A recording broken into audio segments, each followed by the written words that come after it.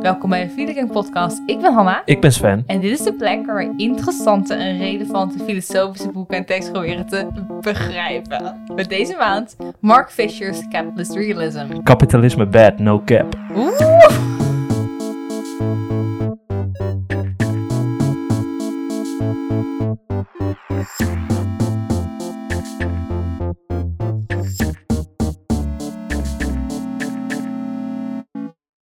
Capitalist Realism, Mark Fisher. Is there really no alternative? Ja, dus dit is een boek over... ik bedoel, het is anticapitalistisch, maar het is niet... ik weet niet wat ik wilde zeggen. Wat zeggen je emoties? Het is anticapitalistisch in de zin... niet dat het een alternatief probeert neer te zetten... maar het probeert te duiden wat de fuck daar aan de hand is. Ja. Eigenlijk. Het beantwoordt de vraag. What the hell is going on? Ja. Ja, en de vraag, eigenlijk de beginvraag die Mark Fisher wil beantwoorden... is een hele interessante, denk ik. Waarom kunnen we het einde van de wereld makkelijker voorstellen dan het einde van kapitalisme? Maar voordat we die gaan beantwoorden, even de regels. Ik ga mee op deze ride. Ja. Ik weet echt niet wat er aan het gebeuren klaar is op voor. dit moment. Dus, Hyperfocus. Regel 1. niet name droppen. Inderdaad. Dus we gaan niet zeggen, Zizek citeert hier Lacan... en dan niet het over een van die twee mensen hebben. Daar raak ik al in de war van. Ja. Gewoon niet omdat ik ze niet ken, maar omdat die namen gewoon verwarring Ja. oproepen voor mij. 2 is... Geen termen name droppen. Dus Inderdaad. Jargon terminologie. leggen we uit. Oh ja, jargon. Ja. Een fantastisch woord. Dus als we het hebben over the real... waar we het niet over gaan hebben hopelijk in deze aflevering... je zou denken, ik weet wel wat the real, het echte is... Maar niet als er een hoofdletter is. Niet als het een hoofdletter R is, dan kom je bij psychoanalytische Lacan dingen. Een Dit is name echt- drop in een jargon, En wat we dus niet gaan doen. psychoanalytica is- Ja, precies, dat is jargon. Dus dat is wat we niet gaan doen. Dan de derde regel. Wat we wel gaan doen is uitleggen wat ze betekenen. Ja, in de podcast. In de podcast. Ehm, De derde regel. de derde regel is, we lezen in het Engels, want het is makkelijker te verkrijgen. Sommige dingen zijn niet vertaald. Veel dingen zijn niet vertaald. Ik bedoel, er is een Nederlandse vertaling van dit boek, recent uitgekomen, ja. Maar daarvoor had ik moeten betalen. Voor waarschijnlijk €20 of zo. Ja, fucking duur. En dit boek was 10 in Ja, het Engels. dat heb ik ervoor betaald, inderdaad. Mijn pdf. Dus we lezen deze in het Engels, maar we gaan alles vertalen. Dus, Capitalist Realism. Ik denk dat het goed is om eerst te bespreken waarom we dit boek gaan lezen. Oh ja, goeie. Gewoon En wel wat we handig. ervan vonden, misschien? Ja. Ik had dus gedacht dat je dit zou zeggen voordat je de regels zou opnoemen. En daarom was ik ook helemaal in de Ja, war. fair. Ik weet ook niet Maar- wat er aan de hand is. Wij hebben na 2 jaar, want we zijn al maar na 2 jaar bezig, nog Ja, steeds geen fuck. structuur. We hebben wel meer dan Nee, vroeger. we hebben hartstikke veel structuur, maar in Maar het begin niet. we hebben, ik denk, onze structuur is een collectie aan post-it notes die we telkens op een andere volgorde neerleggen. Maar structuur is Dus structuur. waarom lezen we dit boek, Sven? Waarom lezen we dit boek? Nou, jij stelde het voor. Ja. Ik stel het voor omdat we proberen een beetje onze onderwerpen in de podcast af te wisselen. En we hebben een tijdje over best wel veel activistische auteurs hebben we het gehad. We hebben het over, over best wel activistische onderwerpen. We hebben het over Walter Benjamin gehad. Het is een slechte manier om het uit te leggen. Ja, activistisch. Ja, veel... ik denk we hebben de afgelopen tijd best wel veel klassiekere filosofie besproken. Ik Ja. denk dat dat de beste manier is om te zeggen. En ik dacht, zullen we weer eens wat moderners gaan doen? Het is een relatief bekend boek, maar wel iets radicalers. Iets dat een beetje Ja. zo van kritiek heeft op de samenleving. Is fun, vinden we fun. Ik was van Sven, wat nou als we dit doen? En Sven was zo van, oké. Graag. Yes. Dankjewel. Ja, nee, ik heb dit boek ooit een half jaar geleden gekocht, omdat we het er bij een vak over hadden. En ik was zo van, oh wat leuk. En ik had het nooit gelezen. Dus ik was zo van, zullen we dit doen? Nice. En wat vond je ervan? Ja, ik vond het goed. Ja. Goed boek. Het is niet zo moeilijk. 80 het is niet pagina's. voor ons in ieder geval met de achtergrondkennis die we hebben. Inderdaad, 80 pagina's is ook niks. Voor een filosofieboek. Dus gewoon leuk eigenlijk. Het heeft wat concepten die ik al kende vanuit de literatuur. En zelfs concepten die we al een beetje besproken hebben in de podcast zelf. Toch net een andere spin gegeven, weer een andere grip erop. En heeft ook nieuwe breuklijnen erin laten zien. Wat ik denk ik het interessantste aan het boek vond. Ja, ik vond het zelf ook een leuk boek. Ik heb zelf meerdere boeken van Mark Fisher thuis liggen. Ik heb een ander boek van hem gelezen, The Weird and the Eerie. En ik ben nu bezig met een ander boek van hem. Die heeft hij dus geschreven net voordat hij zichzelf ophing, hè? Ja, want deze man is dood. Ja, hij heeft zelfmoord gepleegd. Hij heeft zelfmoord in 2017. Ja, en The Weird and the Eerie kwam, volgens mij is het net nadat hij doodging, kwam het uit. Ja, en dat is dus echt vet, zeg Eerie. maar, eerie. Ja. Oprecht, zeg maar, ja. Nou ja, hij is in bepaalde cirkels relatief bekend. Hij had een blog, K-Punk. Hij doet heel veel met een soort van een mix van tv-series en boeken en media en meer conceptuele en theoretische dingen. Ja. En dat zie je ook terug in het boek. Hij had er meerdere films bij. Had er meerdere gebeurtenissen bij uit de echte wereld. Ja, zijn maatschappijkritiek is echt geaard in de maatschappij, zeg maar. Niet alleen in structuren, maar ook gewoon in de entertainment media die we consumeren. Ja. Om daar dingen uit te halen wat dat over ons zegt en wat erin afgebeeld wordt. En als je het gezien en of gelezen hebt, dan geeft het ook meer context. Precies, als je het niet gelezen hebt, ik denk dat ik oprecht bijna niks waar die naar refereerde ken. En dan is het toch wel zo van... hij heeft wat ik bijvoorbeeld in The Weird and the Eerie merk, dus dat boek wat ik ook gelezen heb, is dat hij heel veel Britse tv-series aanhoudt. Hij is super Brits. Ja. Wat me dus pet confused, ik denk dat het een Amerikaanse uitgever is, Ja. want de spelling en shit was allemaal Amerikaans. Dus ik dacht, zeg maar, zijn schrijfstijl, ik las die eerste bladzijde en ik kende hem niet, ik kende zijn naam, maar het was, hij is Brits, weet je wel. Dat merk je gewoon meteen wanneer mensen Brits zijn versus Amerikaans. Maar toch, de OU's ontbraken. Ja, en overal stond een Z in plaats van een S. For real. Ja, ik schreef automatisch het in het Brits maar ik schreef het verkeerd. Ja. Over. Ja. Dus het is het boek komt in 2009. Dus net na de financiële crisis. Ja. Was begonnen. De kredietcrisis. Kredietcrisis. En dat zie je ook terug in het boek. Daar heeft hij het ook meerdere keren over. Het is binnen het kapitalisme en het framework ervan is natuurlijk een significante gebeurtenis. Het is op een bepaalde manier hopelijk wat contextgevend. Nee, niet contextgevend. Maar het doet wat met je. Ja, en dus de vraag waarmee hij dit boek eigenlijk begint, is echt oprecht. Hij stelt hem echt in het boek, zeg maar. Mm-hmm. Waarom kunnen wij het einde van de wereld ons makkelijker voorstellen? Sterker nog, daar worden we onderhand bijna elke dag mee geconfronteerd. Hij haalt het aan de hand van een film die gaat over het einde van de wereld. Ja, maar ik bedoel, je kan onderhand gewoon het journaal kijken. Ja. Waarom kunnen we het einde van de wereld makkelijker voorstellen dan het einde van het kapitalistisch systeem? Als je erover nadenkt, doe je ogen dicht, luisteraar, kijk even bij jezelf. Val niet in slaap. Besef hoe raar het is dat letterlijk alles wat we kennen, de wereld, de planeet, de ecosystemen, alles, hoe je kan voorstellen dat dat eindig is en dat dat kapot gaat en dat stopt met ophouden, stopt met bestaan, stopt met ophouden.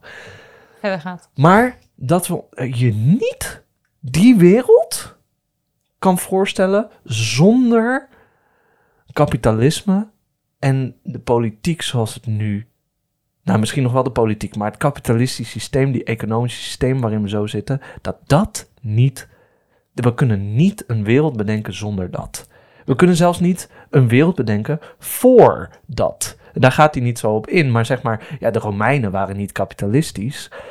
Maar wat de fuck ze dan wel waren, kan ik me niet voorstellen, right? Zeg maar, we kunnen niks anders dan over zelfs wat er voorkwam in kapitalisme. Zeg maar, elke handelsvorm is voor ons al per definitie kapitalisme, zeg maar. Dus dat is een soort van de struggle. En die probeert hij te duiden, eigenlijk. En hij probeert dan ook de uitweg, misschien handvatten te geven voor de uitweg. Dit boek is te kort om diep in te gaan op alles wat een potentiële uitleg is. Maar laat me eventjes misschien het framework geven waarin het mogelijk is. Ja. Als een echt watje. Als een? Als een watje. Ik verstond je wel goed, dus ja. Hij durft het niet. Nee. Zo'n angsthaas. Ik weet niet welk woord je fijner vindt. Ja, dus hij heeft die quote, hè. Hij zegt... Capitalism seamlessly occupies the horizons of the thinkable. Dus kapitalisme...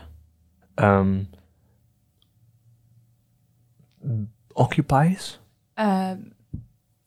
ik wist het woord voordat je het ging zeggen. Innemen. Ja, het kapitalisme heeft naadloos de horizonnen van het denkbare overgenomen, zeg maar. Ja, horizonnen. Meerdere? Ja, horizons? Ja, hij zegt meerdere. Maar dus wat dat betekent, een horizon is een filosofisch ding waar we vast in een andere aflevering, als we meer andere stromingen ingaan die dat veel gebruiken, dan komen we daar. Maar wat daarmee bedoeld is, je moet je voorstellen dat, hoe ik het me altijd visualiseer, ik sta in het midden van een vlak, zeg maar, en en overal om me heen, zeg maar, ja, daar heb je een horizon, right? Dus wat binnen die horizon valt, is alles wat jij hebt. Ik moet denken aan Simba in The Lion King, die samen met zijn vader op een rots staat. En zijn vader zegt, alles wat het licht aanraakt is van ons. Ja, nou, dat is best een goeie, hè? Dat is een ietsje levendiger dan die van mij. Ja, sowieso. Maar in ieder geval gaat het erom dat de horizon anders het limiet van de wereld is, right? En dus dat alles wat binnen die wereld is, alles is. En dat kapitalisme, dus alles in onze denkbare wereld heeft occupied, dus beheerst. Alles in onze denkbare wereld is gerelateerd aanvalt in de context van het kapitalisme. Er is niks wat er niet aan gerelateerd is. Ja. Omdat we niet zonder kunnen denken, maar omdat onze wereld ook niet zonder bestaat. En dat is de horizon van ons denken, van de manier waarop wij de wereld zien, inneemt. Ja, precies. Maar wat is kapitalisme dan? Ja, dat is dan de vraag. Hè? Want hij legt niet uit wat hij vindt dat kapitalisme is. Hij doet het vaker, Mark Fisher. Hij doet vaker dat hij sommige termen, dat hij gewoon aanneemt dat zijn lezers een bepaald begrip hebben. Dus bijvoorbeeld kapitalisme. En ik denk dat ze weten dat het is. Justified is, want ik bedoel, wij gaan het uitleggen juist omdat kapitalisme vaak in heel veel kringen gewoon iets van, ja, ik weet wel ongeveer wat het is, I guess. Maar het is zo alomtegenwoordig dat je er niet eens echt over nadenkt. Je kan je bedenken wat kapitalisme inhoudt, maar je kan het niet verwoorden. Ja. En ik bedoel, kijk, kapitalisme is niet een monoliet in de zin van dat iedereen het over eens is wat het is. Iedereen is het oneens uiteindelijk wat kapitalisme is aan het eind van de dag. Maar dat gaat ons niet ervan weerhouden om, zeg maar, een aantal kenmerken van kapitalisme te geven. Namelijk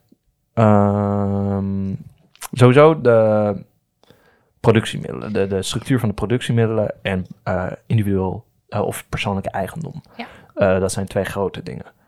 Kapitalisme draait om geld. Ja. En of kapitaal, het ligt aan hoe je dat noemt. Maar dus laten we bezit, dingen die gemaakt worden, privé-eigendom. En de dingen die je hebt de productiemiddelen. Dat zijn de dingen die dingen maken. Ja. Vroeger, back in the day, waren dat de fabrieken. De dingen die in de fabrieken stonden. En die waren van iemand.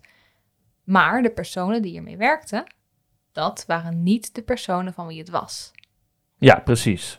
Dus zeg maar de fabriek, oftewel de productiemiddelen. Stel je werkt in een wolfabriek, je maakt de kleren of zo. Jij werkt daar en die fabriek was van iemand, maar inderdaad niet van de werkers die erin werkten. Dus de mensen die daadwerkelijk aan de fucking spinnenwielen, whatever, in die fabriek zaten, die spinnenwielen waren niet van hun, de wol was niet van hun, de fabriek was niet van hun, nee, die is van de baas, right? En die bezit de productiemiddelen, waardoor er een bepaalde arbeidsrelatie in stand is. En daarbij maakt hij winst. Ja.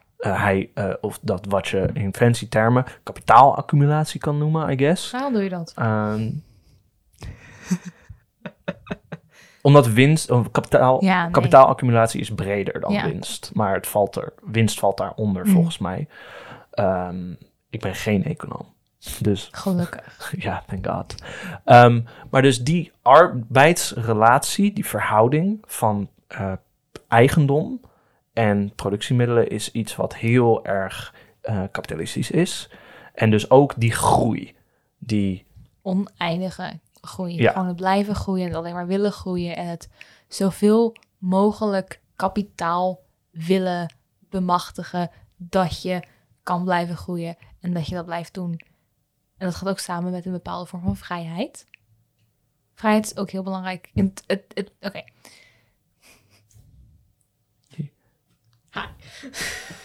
Wat bedoel je? Je bedoelt in theorie? Nee. Kapitalisme heeft natuurlijk bepaalde grondwaarden, om het zo te zeggen. Namelijk blijven groeien en tussen aanhalingstekens iedereen kan groeien. Dus als ik het kan betalen... Dat is meer de PR van kapitalisme. Maar de ideologie van kapitalisme is vrijheid. De praktijk van kapitalisme is niet vrijheid. De praktijk van kapitalisme is monopolie. Dat is geen vrijheid. Ja, maar ik bedoel, het is maar lastig. Houden we het daarbij. Ik ben het er niet helemaal... Ik bedoel, je hebt kapitalistische theoristen die claimen dat het werkt om vrijheid en er is natuurlijk ook nog binnen het kapitalisme is er natuurlijk ook nog een distinctie tussen de kapitalistische theorie en de kapitalistische praktijk. Want de kapitalistische theorie is veel ideologischer dan de praktijk is chaotisch en slecht voor veel van de mensen die onderaan de ladder staan. Terwijl in de theorie kan iedereen doen wat hij zou willen. Ja, precies. En bijvoorbeeld vrije markten zijn belangrijk in het idee van kapitalisme. Maar ik zag laatst iets van een marktfilosoof, een Nederlandse marktfilosoof. Ik weet dat is dat Instagram-account. Op Instagram heet hij gratis Saaf voor iedereen. Hij is een meme-account, maar hij is ook filosoof. En hij is marktfilosoof. Ja. En hij postte iets daarover van, weet je wel, niemand weet eigenlijk wat een markt is. Weet je wel, en dat is zo'n ding van, kijk, de realiteit werkt op een bepaalde manier. En economen en filosofen proberen dat te achterhalen, hoe dat nou eigenlijk werkt. En die beginnen daar dus over te theoretiseren en dat soort dingen. Maar dus dat is waarom er zoveel meningsverschillen zijn over wat kapitaal nou is en wat kapitalisme nou is en waar het goed en slecht voor is. Maar ik denk dat wat wij nu geschetst hebben, de basis is van, dat is wat het gaat heel inhoudt. Veel, het gaat over privébezit en groei en competitie vaak ook. Maar het is gewoon bijvoorbeeld überhaupt het idee dat je alles kan kopen. Of dat alles geld kost. Of dat alles draait om geld. En dat het bezitten van geld. En het meer krijgen van geld. En het liefst wil je zoveel mogelijk geld hebben. En wil je zoveel mogelijk dingen hebben. Zodat je zoveel mogelijk dingen ermee kan. Ja, en als je dan weer meer geld hebt, dan stop je het weer ergens anders in. Wat weer meer waard wordt. Want je koopt een huis, zeg maar, je koopt een derde huis. Of je koopt zoals mijn huisbaas onderhand, zeg maar, fucking de halve stad of zo, weet je wel. En dan kan je weer van andere mensen geld vragen. Kan je dus geld verdienen aan kopen. Ja. En dan blijft het zomaar doorgaan. En dus je accumulate bezit. Dus je vermeerdert bezit. En met dat bezit kan je weer meer. En dus, kapitaalaccumulatie. Groei, oneindig. Is de bedoeling, is het doel. Het is niet als je 2 miljoen euro hebt, dan stop je. Nee, het is als ik 2 miljoen heb, wil ik meer. Ja. Als ik 5 miljoen heb, wil ik meer. Als ik 1 miljard heb, wil ik meer. Als ik 100 miljard heb, wil ik meer. Ja, en dat is hoe ook zeg maar de politiek dingen meet, right? Economische groei. Ja. Het gaat om groei. Denk je dat we kapitalisme... Ik denk dat het vooral met de hashtag real world voorbeelden, dat is wel duidelijk. Gewoon, Ja. kapitalisme als theorie is moeilijk uit te leggen misschien. Vooral omdat wij ook niet de personen zijn die te diep ingaan op gewoon in onszelf van, wat is kapitalisme nou precies? In welke 5 woorden kan ik het samenvatten? Ja, en Maar we als je weten kijkt het wel, naar maar... hoe zit de wereld, wat is kapitalisme theoretisch gezien? Hoe reflecteert dat in de wereld? Of uit welke wereld komt de definitie van kapitalisme? Dan, dat gaat veel makkelijker. Bijvoorbeeld, kijk, ik zag PhilosophyTube had een keer een wat modernere toepassing van de productiemiddelen argument. PhilosophyTube op YouTube is een account, zij is vet. Wij zitten bijvoorbeeld op Spotify, right? Mhm. En de productiemiddelen... En kijk, wij verdienen geen geld. Met deze podcast, ik weet niet of we dat ooit gaan doen, maar het is niet de bedoeling per se. Stel, we zouden wel geld verdienen met deze podcast. Dan zouden we meedraaien in de economie, dat soort dingen. Om geld te verdienen.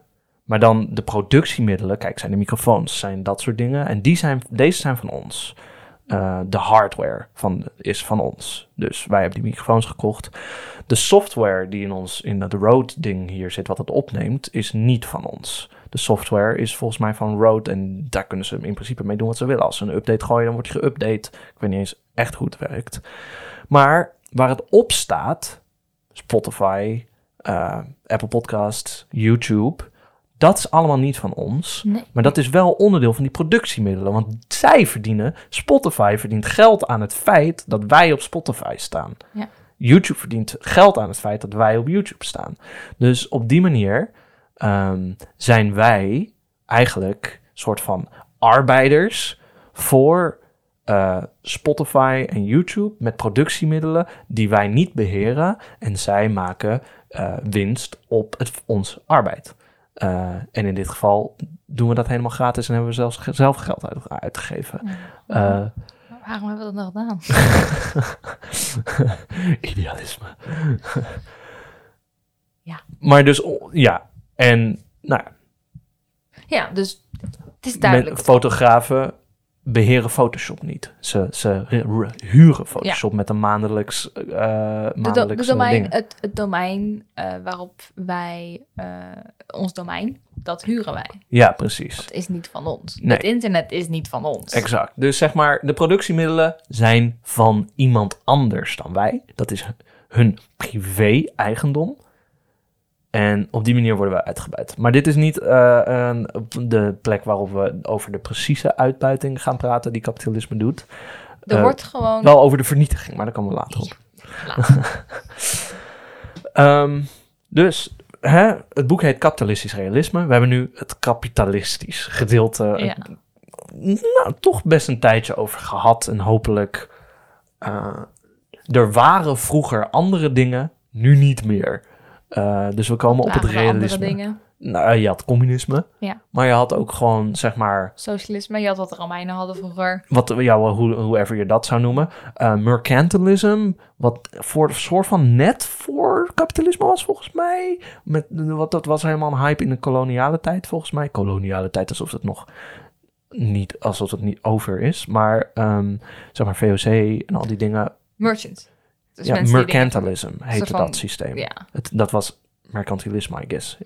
Ik weet niet hoe het werkt, want ik snap het niet, want ik zit vast in kapitalistisch realisme. Dat is het hele punt. Jij kan je niet voorstellen dat die dingen plausibel zijn en dat die het volk kunnen houden, dat die in jouw wereld... Het is iets van vroeger. Het is niet iets van nu. Ja, en zeg maar, bijvoorbeeld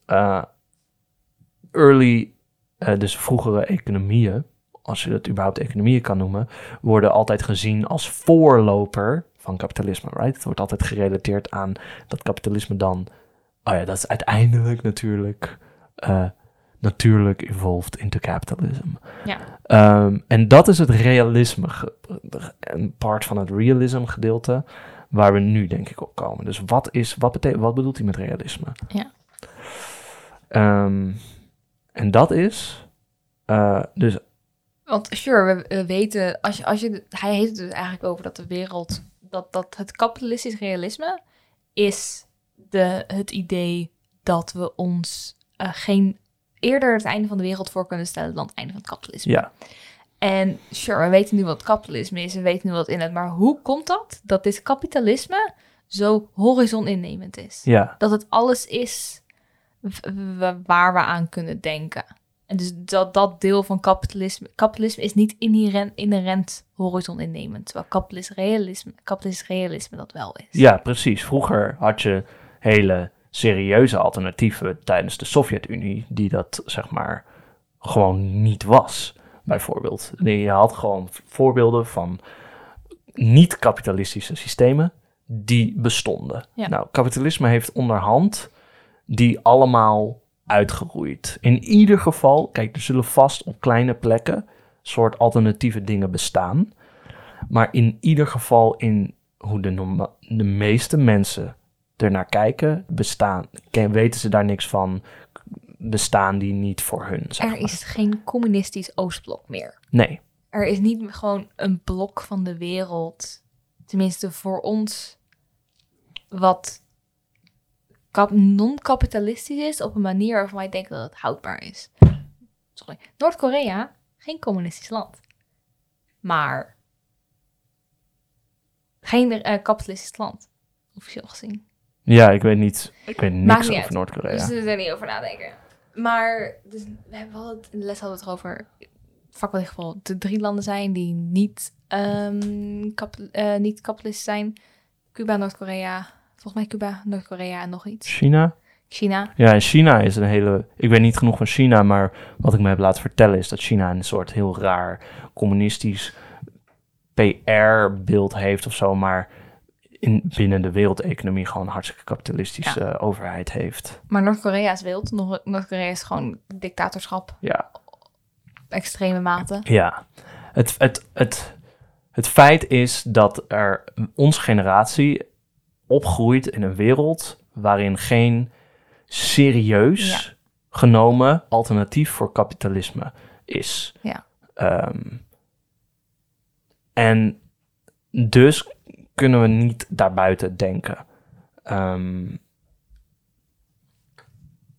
dat niet erbuiten kunnen denken is niet inherent aan kapitalisme. Ja.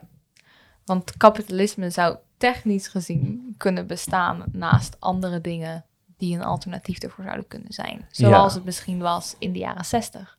Ja, precies. Waar je waar je de Sovjet-Unie had. Ja, en dit is niet de plek, en dat zegt hij ook, dit is niet de plek waarop ik alternatieven ga voorstellen, right? En die zijn er, zeg maar. Ik heb me daarin proberen te verdiepen. Er zijn alternatieven. Zeg maar, als je daar even over nadenkt, Maar de reden, zeg maar, zijn vraag is, waarom kennen we die alternatieven niet? Waarom worden die niet serieus genomen? Vooraf al, waarom zien wij kapitalisme als de enige optie? Wat is er aan deze versie van het kapitalisme dat wij niks anders als alternatief kunnen zien? Ja, precies. En dan zegt hij, the realism here is analogous to the deflationary perspective of a depressive who believes that any positive state, any hope, is a dangerous illusion. Dus dat realisme wil hij vergelijken met iemand die depressief is en dat diegene gelooft dat iets positiefs en hoop illusies, gevaarlijke illusies zijn. Ja. Ik snap het intuïtief, maar we moeten dat nu nog wel natuurlijk relateren aan. Het is een vervolg op een quote van iemand waar hij het over heeft, waarin eigenlijk gezegd wordt dat kapitalisme zich niet per se verkoopt als het beste wat er ooit is geweest, maar het minst slechte. Ja. De rest, het is niet fantastisch, maar alles anders is erger. Ja, inderdaad. En daardoor is het is niet goed, maar het is realistisch. Ja, het is een realisme in de zin ook van een soort pragmatisme. Ja. Hè? Ik bedoel, zeker als anticapitalist die ik ben, heb ik vaak gesprekken met mensen over alternatieven, omdat ik ze wil laten zien dat dat kan. Mhm. En de nummer één ding dat ze zeggen als ze uitgeluld zijn, basically. En dat is niet, zeg maar, op een gegeven moment... Kijk, ik heb dat soort gesprekken met mensen die zich niet verdiept hebben in die stof. Dus ik weet daar vaak meer over. Mhm. Dus ja, dan kan ik gewoon zeggen, nou, dit en dit en dit. Ja. En dan, op het moment dat ze niks meer kunnen zeggen, is het, dat is niet realistisch.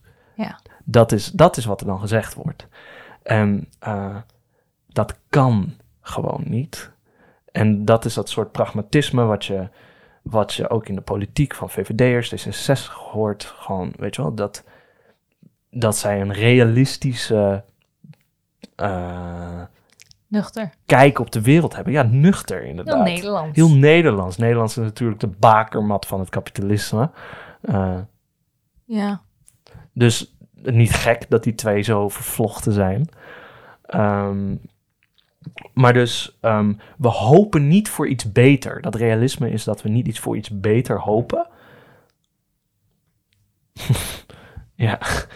Dat we niet voor iets beter hopen, maar dat we gewoon een soort... hebben neergelegd. Mensen hebben neergelegd, dit is gewoon de realistische manier van kijken. De rest is allemaal slecht. En dit is tenminste niet zo slecht als dat. Ja, het is niet perfect, maar we moeten wel gewoon realistisch blijven en gewoon doorgaan.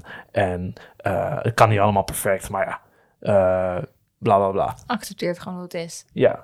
Ja, en dat is dus gewoon wel, ik denk wel een hele ook met voorbeelden van hoe mensen over de wereld nadenken, is het een heel duidelijk voorbeeld van wat kapitalistisch realisme betekent. Dat het kapitalisme gewoon pragmatisch gezien, gewoon realistisch gezien, tussen aanhalingstekens gewoon het enige mogelijke is. Het enige plausibele, het enige realistische. Realistisch, ja, precies. En, oké. En dan kunnen we kijken waarom. Want we weten nu dat dat zo is, right? Maar waarom? Dan gaan we nu kijken naar waarom dat nou zo is. En dan zijn uitwegen daarvoor. Hoe hij daaruit wil komen. Ja? Dus we hebben kapitalisme uitgelegd. We hebben waarom dat kapitalistisch realisme dan zo pragmatisch realistisch is. Waarom? Weet jij dat? Of moet ik... dat was een retorische vraag natuurlijk. Ik weet niet van de kant je gaat. Nou, het gaat erom dat kapitalisme dus zichzelf als realistisch of natuurlijk opstelt. Mm-hmm. En ik denk dat we daarvoor even de termen ideologie uit moeten leggen. Ideology. Of ideology. Zoals Slavoj Žižek dat met passie en toewijding altijd zegt. Žižek is denk ik een soort van de bekendste populaire filosoof van het moment. Ja, inderdaad. En hij heeft altijd tics en zo, en een accent die goed na te doen zijn. En hij heeft altijd over ideology. En inderdaad, hij heeft het heel veel over ideology. Ideology is een term. En we hebben het vaker over het idee van ideology gehad, maar nooit de term gedropt zelf, zeg maar. Dus we hebben bij Judith Butler hebben we het er denk ik over gehad en we hebben het bij Mouffe hebben we het er zeker over gehad. Het gaat erom dat er iets politieks is wat zichzelf als neutraal, realistisch, natuurlijk, een amalgam van die drie opstelt. Mm-hmm. En we weten natuurlijk, politiek heeft altijd iets met value te maken, heeft iets met een bepaalde waardes te maken. Hè? Maar het gaat er dus om dat bepaalde waardes zichzelf als feiten opstellen. Als waar opstellen in de zin van neutrale waardes. Wat natuurlijk een complete tegenstrijdigheid is, een neutrale waarde. Maar dat is hoe het zichzelf verkoopt. En dat is wat ideologie is. In deze context. Mm. Ideologie is dus niet zeg maar iets waar je voor naar streeft of zo, right? Stel iemands ideologie is religie, right? En dat je een soort ideoloog bent voor dat je strijdt. Of vrede op aarde. Precies, dat je daarvoor gaat of zo. Dat is niet wat ideologie is. Ideologie is dus de backdrop aannames die wij als gewoon waar aanschouwen. Jouw collectie aan waarden waar je opbouwt. Ja. Die waar zijn voor jou. Ja. En dat zie je niet altijd in. Nee.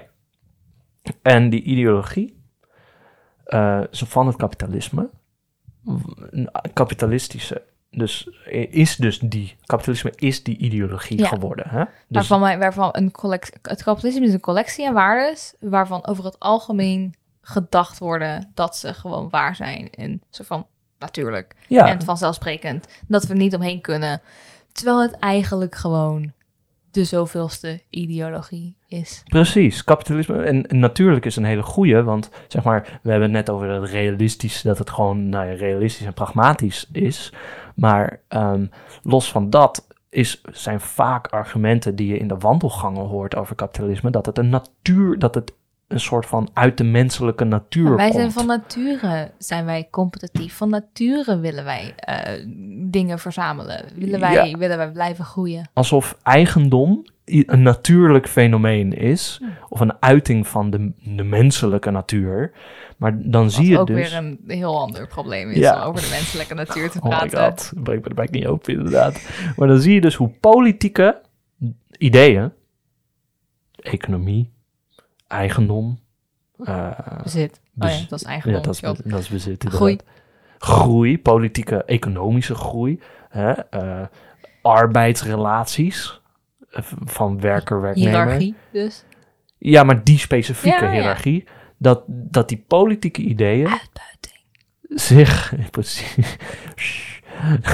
zich presenteren als natuurlijk, neutraal, terwijl ze dat niet zijn. Ze hebben een bepaalde politieke waarde. Ja, maar van natuurlijk een waarde. Ja, dat ze dus van natuurlijk een waarde hebben die ze niet hebben, maar die gewoon door hun alomtegenwoordigheid, door hun wijdverspreide aanwezigheid, wel als natuurlijk worden aangenomen, geaccepteerd, geïnterpreteerd, gezien, et cetera, et cetera. Ja. En dit is een korte uitleg, right? Want zeg maar, aan het eind van de dag kan je nooit ideologie achterhalen, echt. Huh? Ideology. Kan je dat niet op het moment dat je zegt, we hebben de ideologie achterhaald, ben je het meest ideologisch bezig, eigenlijk. Ja. Want het hele idee van ideologie is dat het altijd, dat je, als je je kan niet zonder. Je wisselt de een altijd in. Wij hebben allebei ook een ideologie die potentieel wel of niet overeenkomt met de wereld, waardoor wij denken dat wij gelijk hebben en dat wij gewoon weten hoe het werkt. Precies, dus zeg maar, het verschil is misschien dat wij niet claimen neutraal erin te staan. Nee, en dat wij ons ervan bewust zijn dat het waarschijnlijk zo werkt. Ja, maar dus het idee is, zeg maar, dat je ideologie is slippery. Je kan niet zomaar zeggen, dat is ideologie, we hebben het, we got him. Ja, dus dat is niet de claim die we maken. We willen niet, het is niet zo simpel, zeg maar. Maar we kunnen tentatively, zeg maar, ernaar proberen te wijzen op een wat meer uit de losse pols manier. We kunnen gewoon zeggen, kapitalisme is de heersende ideologie in de westerse wereld.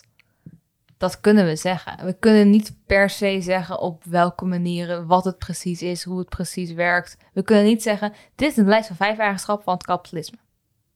Ja. Nou, dat kunnen we wel, maar dan hebben we niet de volledige ideologie uitgebuit. Nee, dat kan niet namelijk. Maar dus, hè? Ideologie. En dan, maar wat nou zo speciaal is aan kapitalistische ideologie. En elke ideologie presenteert zichzelf als natuurlijk, right? Maar kapitalistische ideologie presenteert zichzelf als natuurlijk of realistisch op een hele specifieke manier. Namelijk als een post-ideologie. Misschien heb je het wel eens gehoord. Dat mensen zeggen dat we in een post-ideologisch tijdperk leven. Dat we de wereld zien zoals die echt is. Los van al onze rare, niet bestaande, toch niet ware waardes die we erop geprojecteerd hebben en zo. Maar de wereld zoals die echt is. Namelijk kapitalisme. Ja, en post-ideologisch... Post betekent na. Ja, dus dat er geen ideologie meer is. En dat is wat hij zegt, hè, dat hoop en positieve dingen een gevaarlijke illusie zijn. En dat is ook wat hij bedoelt met het post-ideologie, namelijk dat...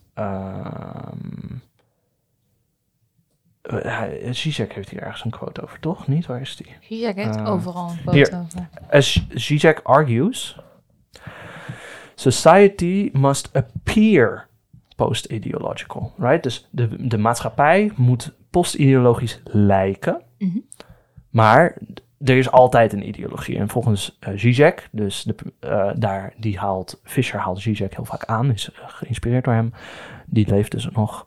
The prevailing ideology is cynicism. Dus het cynicisme, cynicisme.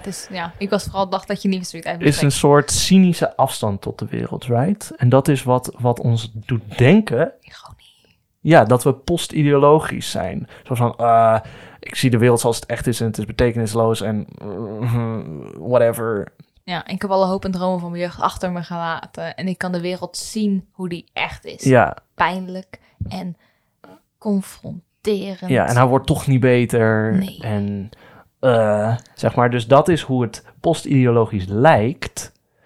Maar volgens Fisher, die dus Zizek aanhaalt, is precies dat cynicisme de ideologie.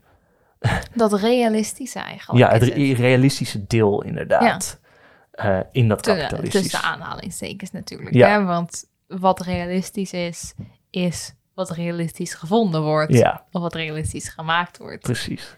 Het is niet per se één ding is realistisch voor de rest van de tijd. En dat zal het voor altijd zijn. Is het voor altijd geweest? Nee, wat realistisch is, dat is afhankelijk van de tijd en van de mensen die het beïnvloeden en die het realistisch maken. Ja, precies. En dus de manier waarop kapitalistisch realisme dus zich zo alomtegenwoordig kan aandienen, is doordat het lijkt alsof we in een wereld leven van post-ideologie, maar eigenlijk leven we in een wereld waarin de heersende ideologie cynicisme is. Dus die cynische afstand tot de wereld, waardoor we denken dat we de wereld als realistisch zien. Als nee, geen hoop voor een beter alternatief. Weet je wel? Ja, het beste wat we kunnen doen voor klimaatverandering is groen kapitalisme. Groene groei. Misschien de conscious line bij de H&M kopen, maar ja, we moeten wel realistisch blijven, right? Ik heb een essay geschreven over greenwashing van de conscious line. Ja. Of als ik vlieg, misschien een boompje planten, ja. Hey, dat kan nu op iedere website. Ja, als ik google dat dan een boompje geplant wordt voor whatever, zeg maar. Dus dat Je weet wel, dat. Het meest realistische alternatief als er wordt aangeboden.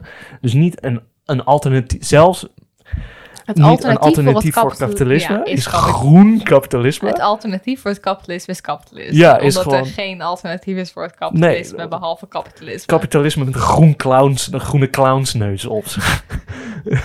Ik zie nu Elon Musk gewoon voor me met een groene clownsneus. Sterker nog, Oh, god, daar gaan we. Zizek, dus Fisher via Zizek, beargumenteert dat cynicisme nodig is voor het draaien van het kapitalisme zoals het nu werkt. Namelijk, je kijkt me verdwaasd aan of verbaasd of... licht. Oké. Misschien ben je het niet eens met deze interpretatie en dan moet je dat vooral zeggen.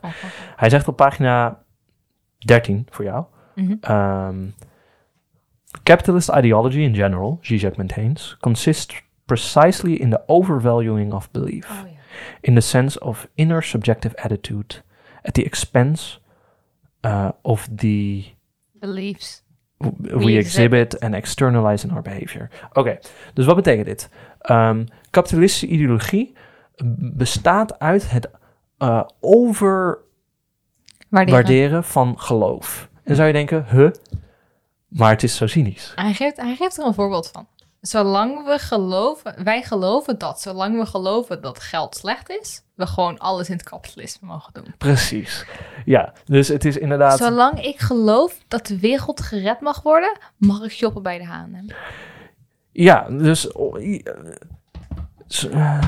Zolang ik geloof dat er een milieuprobleem is, en daar echt heel hard in geloof, en ervan overtuigd ben dat de wereld ten onder gaat, mag ik bij de H&M shoppen. Ja, precies. Het is de... Ja, hij zegt, we believe that money is only a meaningless token. Weet je wel? Ja, ik geloof wel in mijn brein, zeg maar, dat geld... Is gewoon een papiertje, weet je wel, whatever. Het betekent of een nummertje. niks. En we hebben het zelf bedacht. Dus het bestaat niet echt. Maar ondertussen handelen we met z'n allen alsof het een god is. En inderdaad, die H&M Conscious Line, als je dan stel je koopt bij de H&M, dan is het zo van, ja, ik weet dat het slecht is. Weet je wel? Ik weet dat fast fashion slecht is. Maar je koopt het toch. Ja. Dus op die manier is dat cynicisme, die soort van afstand. Aan de ene kant zou je dus denken, cynicisme, overvaluing belief. Nou, dat is dus, we geven te veel waarde aan geloof, in plaats van daadwerkelijk wat we doen. Dus we geven meer waarde aan, ja, ik geloof wel dat het allemaal slecht is, en ik geloof wel dat er onderdrukking is, en ik geloof wel dat de aarde naar de kloten gaat. Dus op die manier hechten we te veel waarde aan wat we denken, wat we cynisch denken, dan dat we daadwerkelijk doen. En dat noemt hij die disavowal. Heb jij een goede translation voor disavowal? De afwijzing. Ontkenning. Ja, ontkenning, afwijzing. Vind ik wel een goede afwijzing. Ik was al begonnen met toch? Ja. Dus de afwijzing, inderdaad. Of de ontkenning. Maar ik denk dat de afwijzing beter is, to be honest. Want ik wijs de H&M Conscious Line af. En dat stelt me in staat om het te kopen. Ik wijs geld af. En precies die afwijzing van de waarde van geld stelt mij in staat om gewoon lekker mee te doen. Want ik weet geld te verdienen. Ja, ik weet dat het slecht is. Maar ja. In my heart of hearts weet ik dat capitalism bad. Maar ik moet ook gewoon leven. En daarom moet ik gewoon blijven participeren. Ik kan niet zonder. Dat is gewoon hoe de wereld werkt. Gewoon realistisch. Ja. Je moet wel pragmatisch blijven. Hey, waar moet ik kleren kopen als ik niet naar de H&M kan? Naar de Zara? Nee. Kringloopwinkel. Ik denk dat mensen naar de kringloopwinkel gaan. Letterlijk. Het is hier extreem hip, hè? Al mijn kleren zijn Het is zo kringloop. fucking hip de laatste tijd. Holy shit. Je denkt dat mensen naar de kringloop gaan? Als evenveel mensen naar de H&M zouden gaan als naar de kringloopwinkel gaan, dan was er geen kleding meer voor jou in de kringloopwinkel. Ligt aan. Maar in ieder geval. De afwijzing die het cynicisme zich meedraagt. Die inherent is aan dat cynicisme. Precies. Is wat kapitalistisch realisme laat fungeren. Laat draaien. Namelijk, dat zorgt ervoor dat aan de ene kant we gewoon lekker meedoen in het kapitalisme, maar aan de andere kant ook, dus dat dat realisme komt, hè, dat het post-ideologisch lijkt. Alsof het gewoon is zoals het is, realistisch is en... Alles kan in het kapitalisme. Zelfs anticapitalisme. Ja, precies. Al die dingen worden opgeslokt door kapitalisme, right? Ja. Bedoel je? Ja, het is binnen de framework van het kapitalisme, omdat het realistisch is en er geen ideologie in is, kan alles valt er binnen. Ja, precies. Ja, kapitalisme is gewoon neutraal. Ja. Dus alles wat niet neutraal is... Opstand tegen kapitalisme kan gewoon in het kapitalisme. Ja. In honor of the revolution, it's half off at the Gap. Ja. Ah, vet. Ik ga naar een protest met mijn Che Guevara shirt. Hey. Ik ben ook in een Italiaans restaurant geweest in Italië. En die man had gewoon alleen maar Che Guevara paraphernalia aan. Het was echt wild. Het was helemaal rood met al posters, sleutelhangers, t-shirts, alles. Ja. Gewoon aan de muur. Je kwam binnen en het was een soort van... Dan ga ik kuben. Ja, en op die manier, hij heeft het bijvoorbeeld ook over Kurt Cobain. Ja. Over counterculture. Ja, counterculture en hoe... Maar dan wel op de MTV. Ja, hoe counterculture het beste doet eigenlijk van alle kapitalistische dingen. Het is Eddie Vedder van Pearl Jam bij de MTV die pro-abortusleus op zijn arm schrijft. Het is Abel van Hang Youth die een paar €1000 voor een optreden... of duizenden euro's voor een optreden van een half uur vraagt. Ja. Zeg maar. Hang Youth, meme punk band.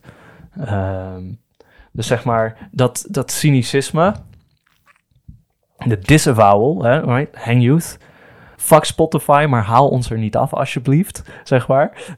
Dat is die disavowal. Ja. En ik bedoel, nou ja.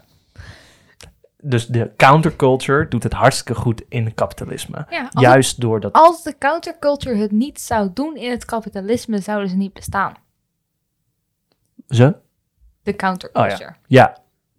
Als Kurt Cobain niet geld kon verdienen met cool zijn tegen alles, zou er geen Nirvana zijn. Nee, want dan zouden ze niet groot worden. Want in deze wereld waar je geen geld mee kan verdienen, word je niet echt groot mee. Over het algemeen zijn er natuurlijk een paar uitzonderingen. Maar... Ja, maar die hebben waarschijnlijk geld op de achtergrond ergens. Ja. Emerald Mindje ergens. Kijk met een rich people business. Hoe komen we er dus uit als, zeg maar, alles wat erin zit, opgeslokt wordt, zeg maar, als anticapitalisme, zeg maar, het tegenovergestelde van kapitalisme, al wordt opgeslokt in het systeem. Als alles wat daarbuiten is, al lang opgeslokt is in het systeem. Hoe komen we in godsnaam uit deze kapitalistische, realistische hellscape? Zoals je alle goede filosofische argumenten maakt. Laat staan dat het onhoudbaar is of inconsistent. Ja. Kijk, inconsistencies, zeg maar dus, dingen waar kapitalisme zichzelf tegenspreekt of zo, dat soort dingen, inconsistencies, onhoudbaarheden, dat die aantonen gaat niet ervoor zorgen dat kapitalisme in elkaar dondert. Nee. Zeg maar het kan wel mensen, zoals jij, lieve luisteraar, helpen om uit dat kapitalistisch realisme te ontsnappen. Uit het beginnen te zien dat het een ideologie is, dat het zichzelf tegenspreekt, dat het harmvol is en dat er alternatieven mogelijk moeten kunnen zijn. Want dat er dingen zitten in het kapitalisme die inconsistent zijn en dat er oplossingen kunnen zijn voor die inconsistenties of dat er dingen misgaan in het kapitalisme en dat er iets gezocht moet worden waarmee we die dingen op kunnen lossen. Dat die niet meer kunnen gebeuren. Et cetera, et cetera, et cetera. En hij noemt meerdere velden waarin deze inconsistenties gevonden kunnen worden. Meerdere dingen die dit soort inconsistenties of onhoudbaarheden zijn. De eerste die hij noemt is de algemene ecologische chaos. De wereld gaat ten onder. Ja, klimaat. Sorry. Klimaatverandering. Sorry. Ja.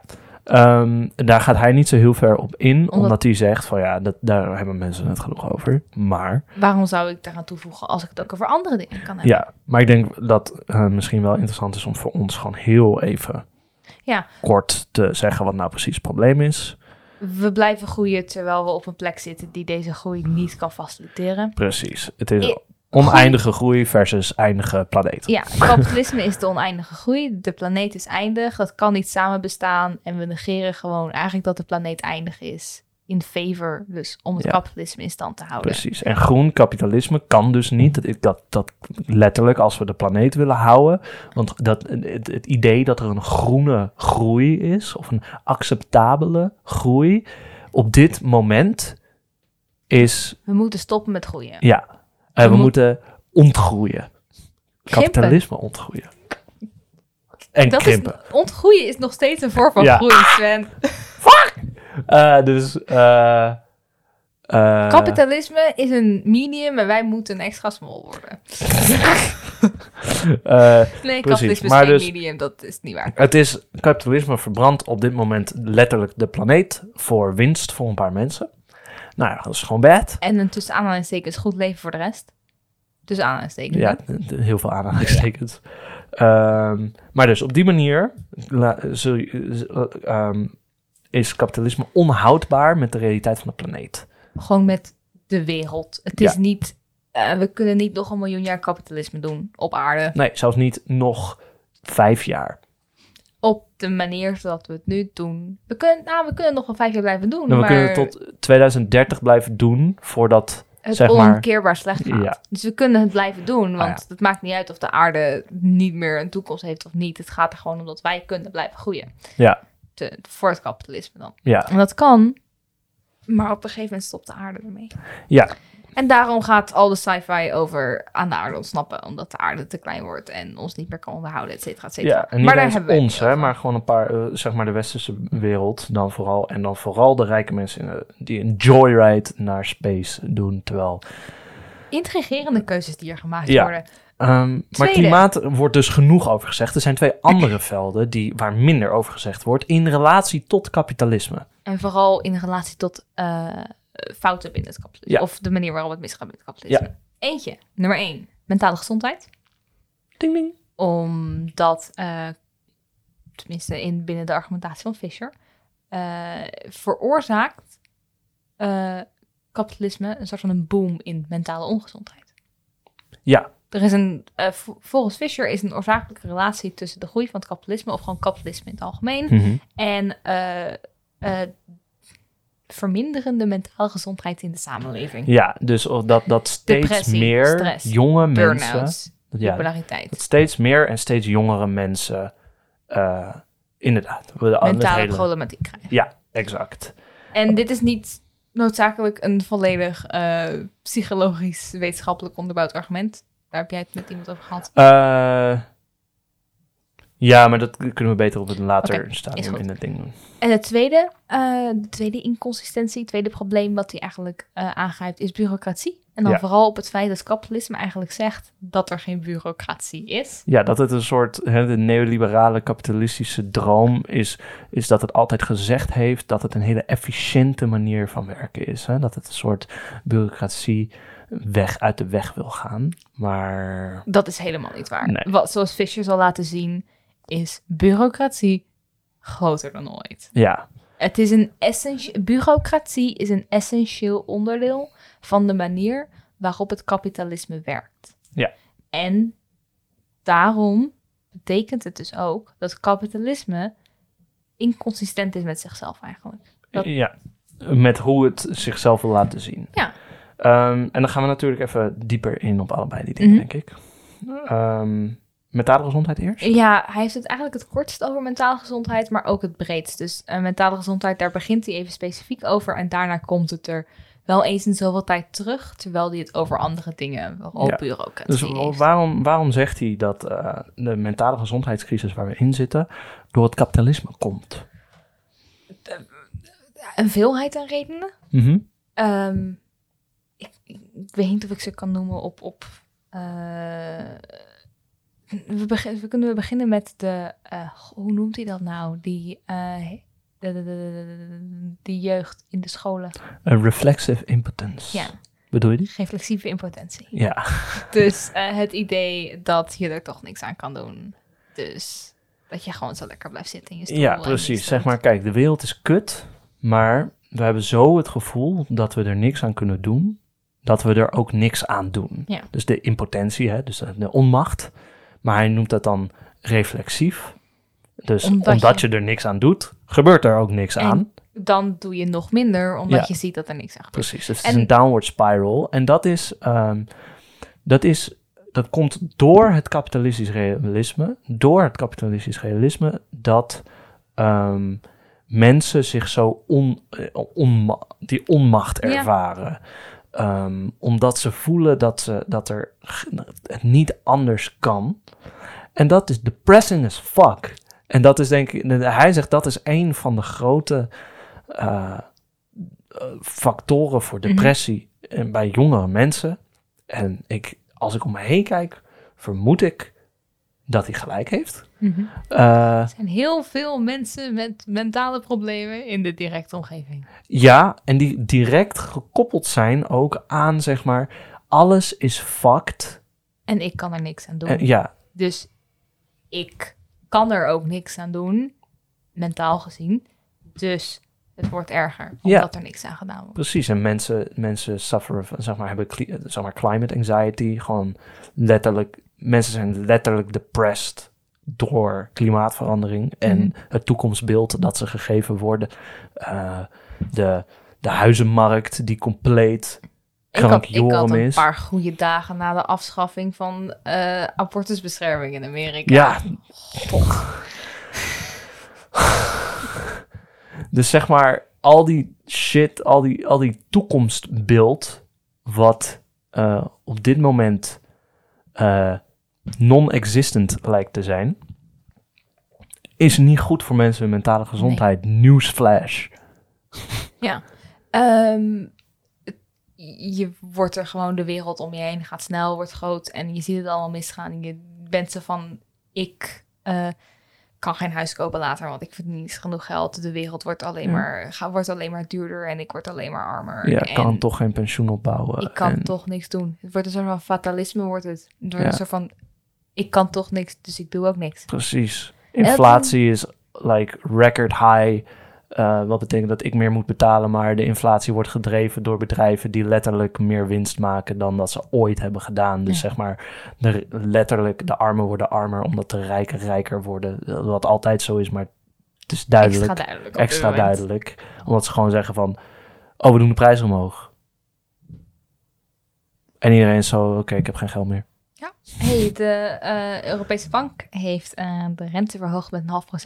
Maar dat merk je pas over een paar maanden. Is dat goed of niet goed? Je krijgt je spaargeld verlies je minder mee als je het op de bank zet. Welk spaargeld? Ja, precies. Ja, dat is dus... hij zegt dat dat mensen niet geloven dat sociale...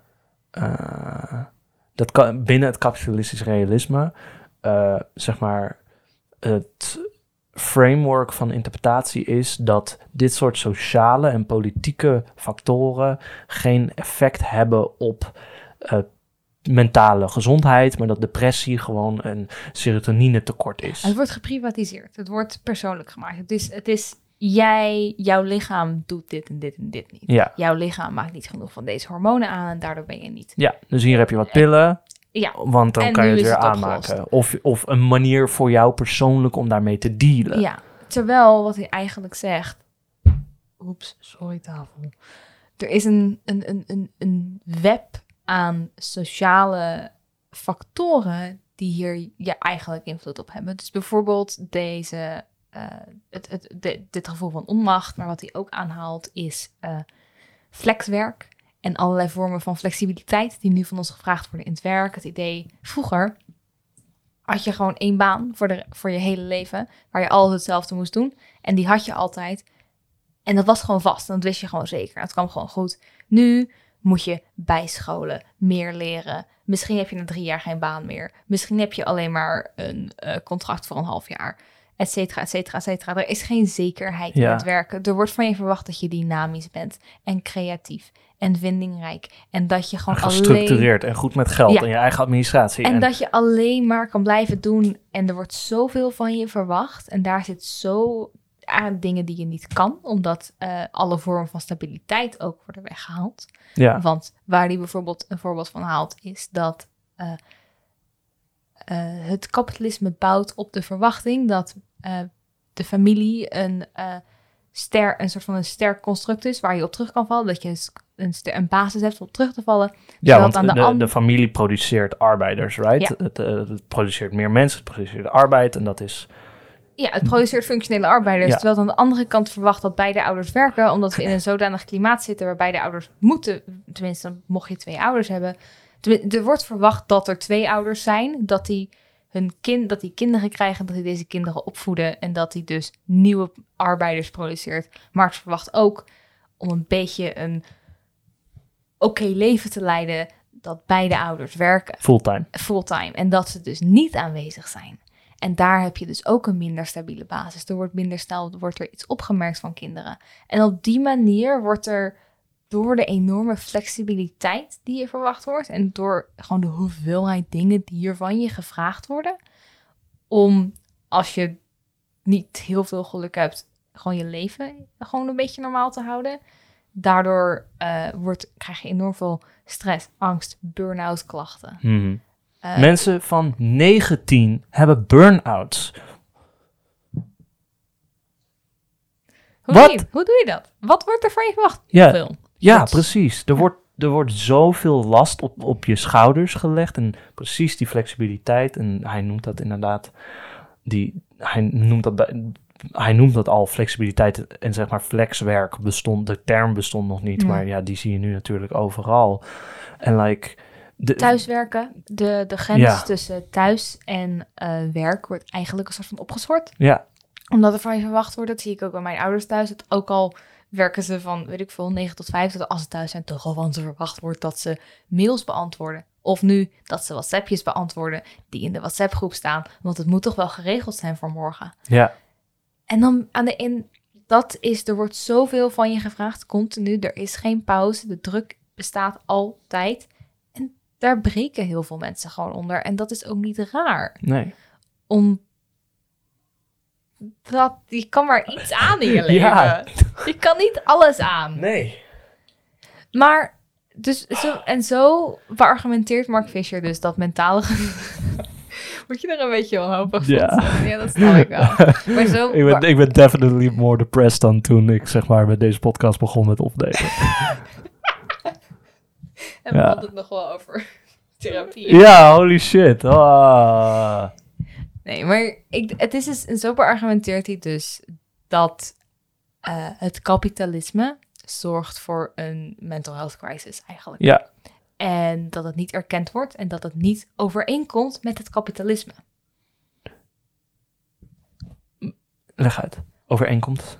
Dat de oorzaken van mentale gezondheid, namelijk deze sociale structuren en hetgeen wat binnen het kapitalisme van ons verwacht wordt op werkgebied en op balansgebied, dat ervoor zorgt dat er minder werkers zijn. Dat de werkers het minder goed doen. Ja, precies. Terwijl niet erkend wordt dat dit door het kapitalisme komt. Ja, want kijk, right? Als een dakloos iemand depressief is, dan zou elke psycholoog zeg maar zeggen, fair, right? Je hebt trauma en shit, want je bent dakloos of zo, weet je wel? Fair. Je hebt geen stabiele basis, je hebt geen veilige plek om naar terug te gaan. Ja. Maar zoveel mensen wordt gewoon verteld dat ze niet goed genoeg met stress om kunnen gaan, bijvoorbeeld. En dat dus in plaats... En dus dan ga je kijken, oké, hoe kan ik beter met stress omgaan? Hè? Hoe kan ik beter met mijn individuele stress omgaan? Want het is jouw probleem, Sven. Ja, maar... En kijk, nu ben ik over het algemeen niet heel een gestrest persoon. Ik wel. Ja. En dan heb je dus fucking... Zeg maar, moet je... Het is jouw schuld. Jij moet eraan werken in je vrije tijd. Terwijl je ook nog bezig moet zijn met gewoon, weet je wel, werken 40 uur per week. Wat je niet kan, omdat je te veel stress hebt. En als je stopt met werken, dan kan je ook niet werken aan je stress. Dan krijg je meer stress omdat je niet werkt. Want je geen geld hebt. Enige oplossing is rijk zijn. Maar dat is niet de privilege die heel veel mensen hebben. Dus kapitalisme is problematisch. Ja. Zullen we naar het volgende punt, zullen we naar bureaucratie gaan? Ik word, moet ik zeggen, blijer van bureaucratie dan we praten over mentale gezondheid. Ik denk het ook.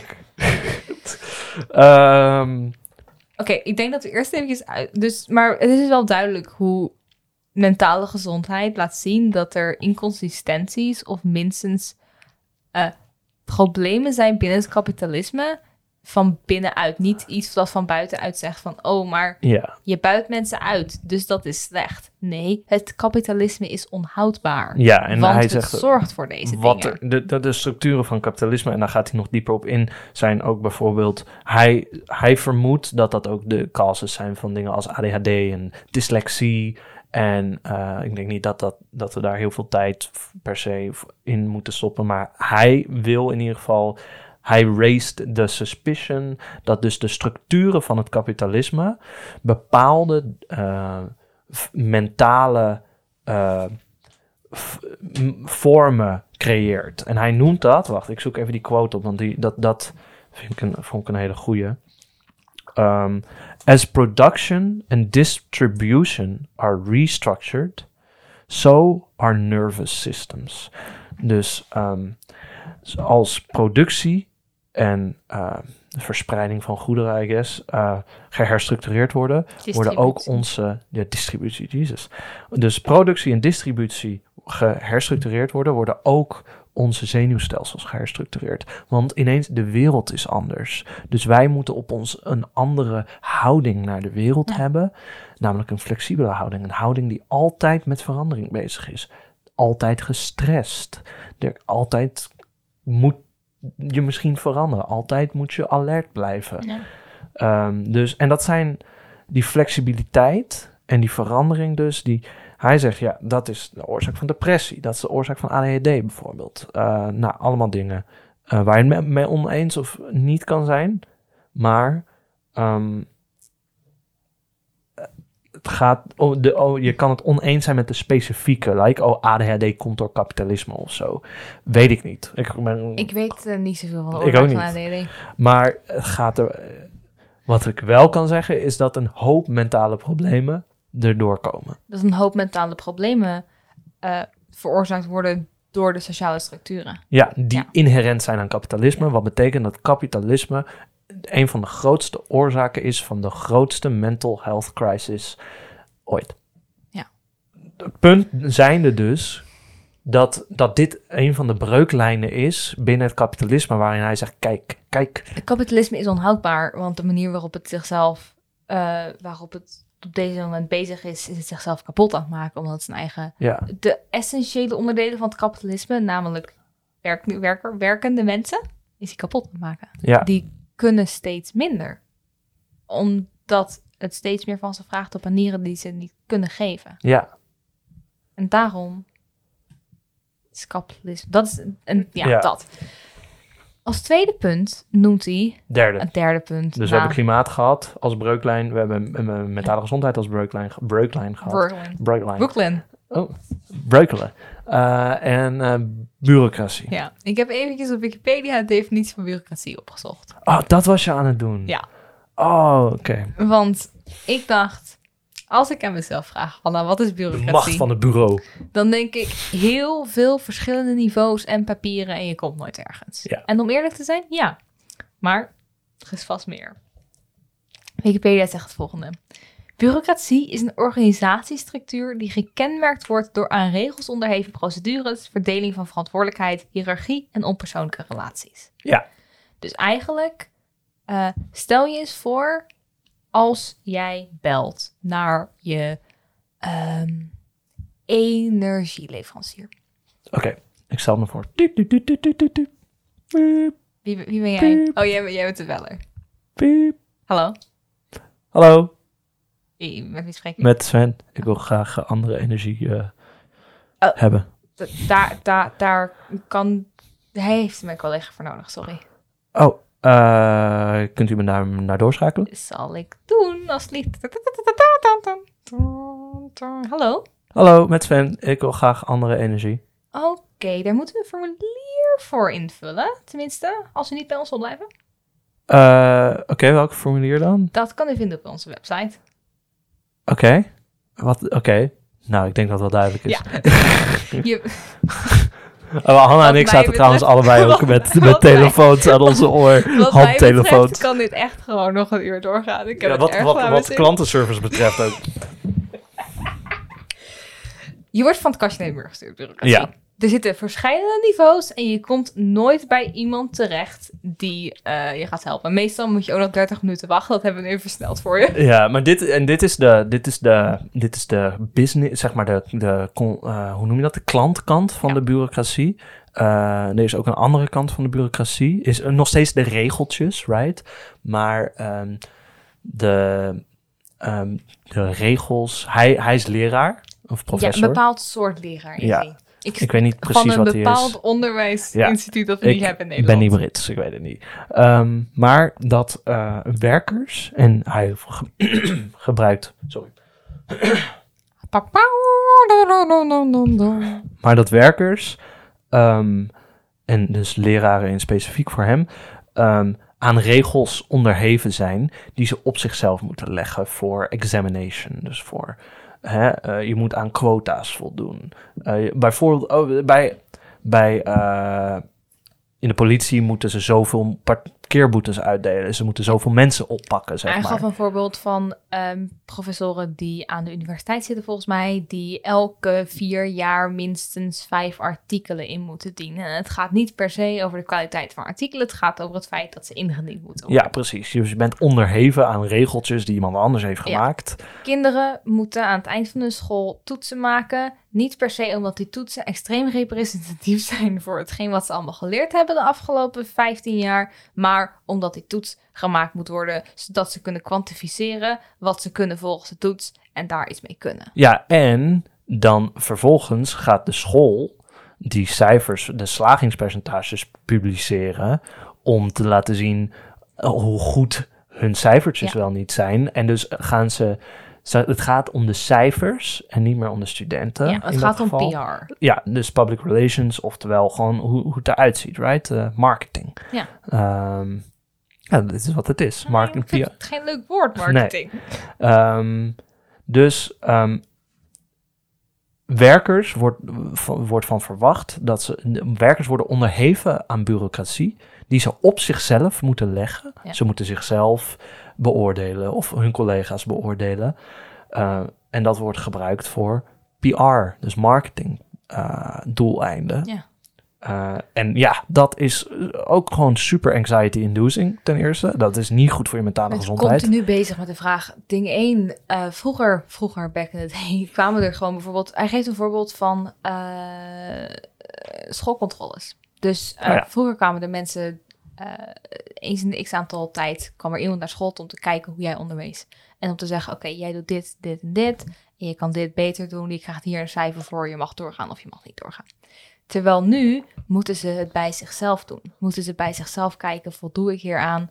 Lukt dit? Et cetera, et cetera. En dat is veel emotioneel tijdsinnemender, omdat je telkens bij jezelf de vraag stelt, doe ik dit goed? En dat is niet iets wat alleen maar gebeurt als je op school of op je werk bent, maar dat gebeurt ook in je vrije tijd. En dat blijf je maar doen. En je blijft er wakker van liggen. En het gaat maar door. Het gaat maar door en het stopt niet. Terwijl het andere is een soort van verpakt in maximaal een week waar je er druk om maakt. En dan is het geweest. Ja. En daar heb je niks anders aan. Terwijl dit continu door blijft gaan. Ja, dat is ook niet goed voor je mentale gezondheid. Nee. Deel 1. En ten tweede, het is niet een oprecht iets. Het is voor marketing purposes. En dat is ook waar hij heel erg over heeft. Dat kapitalisme, volgens hem, en neoliberaal kapitalisme. En we gaan zo meteen wel wat meer praten over neoliberalisme, denk ik ook. Als we tijd hebben. We hebben nog een half 40 minuten. Ja, nog 3 kwartier. Nou, misschien lukt dat prima. Kapitalisme, neoliberalisme. Ja, dat het heel erg op marketing, dus PR, berust. Dat quota's, doelen, zeg maar. Quota? Quota. Ga je gang, doe gewoon wat je wil. Whatever, ik spreek geen Latijns. Wat wil je dan zeggen? Quota, PR. Oh ja, dat het middel eigenlijk het doel is geworden. Dus wat je ook in de politiek ziet, het gaat om cijfertjes. Van kijk naar onze mooie cijfertjes. Kijk, zonder echt wat te doen, zeg maar, willen ze gewoon de goede cijfertjes kunnen laten zien. Met zo min mogelijk moeite, zeg maar. Dus, zeg maar, politiek gaat niet meer om... Politiek binnen het kapitalisme gaat niet meer om daadwerkelijk shit voor elkaar krijgen. Maar het gaat om lijken alsof je heel veel shit voor elkaar krijgt. En dus die marketing heeft een ongelooflijk belangrijke rol gekregen binnen het kapitalisme. Mm-hmm. En zo ook op de werkvloer. Dat je jezelf... Kijk, mensen, individuen moeten zichzelf tot PR, zeg maar branding. Marketable. We moeten een branding zijn. Instagram. Precies. En dat is voor een individu compleet gewoon niet goed voor je mentale gezondheid. Nee. Dat jij een merk wordt en zelfs als individu in een organisatie een merk wordt eigenlijk.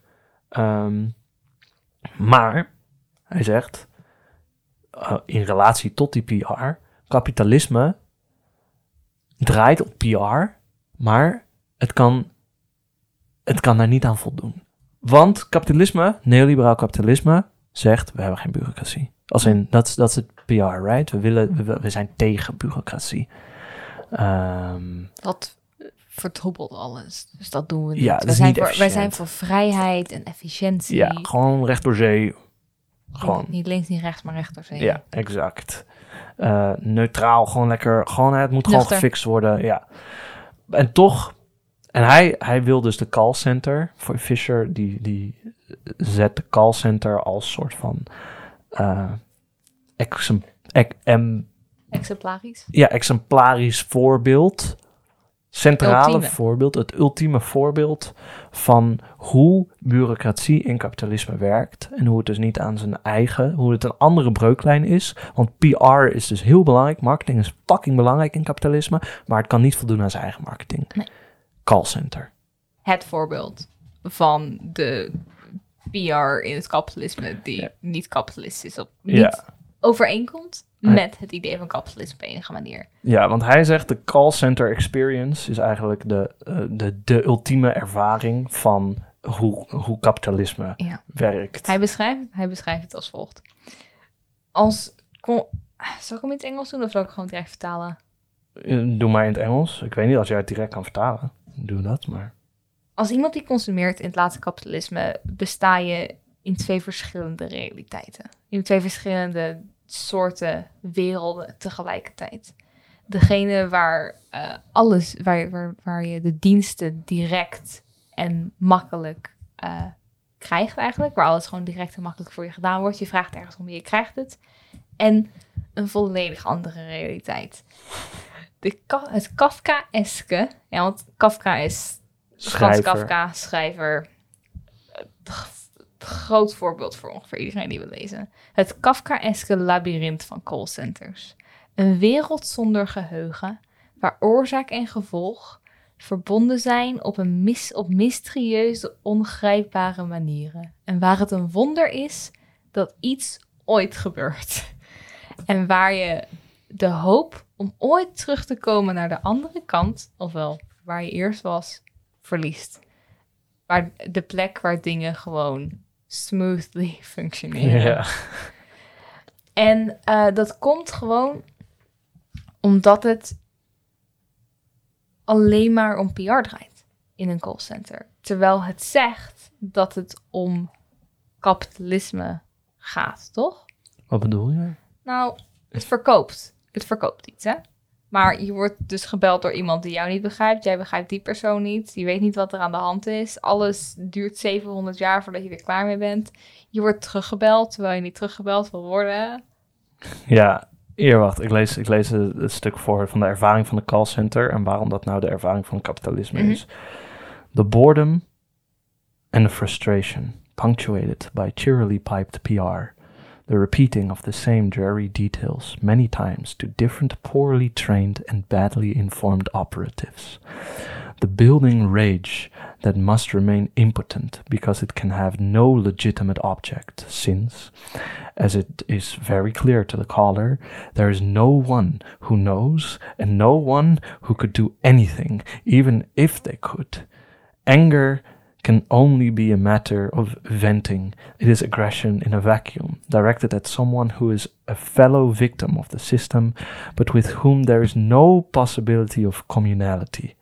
Just as the anger has no proper object, it will have no effect. In this experience of a system that is unresponsive, impersonal, centerless, abstract, and fragmentary, you are as close as you can be to confronting the artificial stupidity of capital in itself.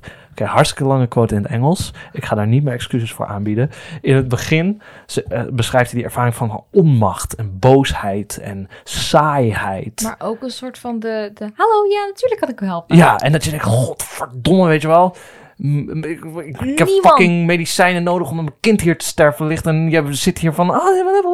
en niemand weet eigenlijk wat er aan de hand is. Ook de mensen met wie je belt niet. En het is niet hun schuld per se. Zij zijn ook, zeg maar, gewoon maar werknemers. Ik bedoel, ze kunnen meer doen dan ze doen. Maar, zeg maar, je boosheid op hun is ook soort van misplaatst. Ja, maar, dus je woede heeft eigenlijk geen richting. Omdat de persoon op wie je boos bent niet de persoon is op wie je boos bent eigenlijk. Ja. Want je bent gewoon boos op hoe het gaat. Maar wat is hetgeen hoe het gaat dan?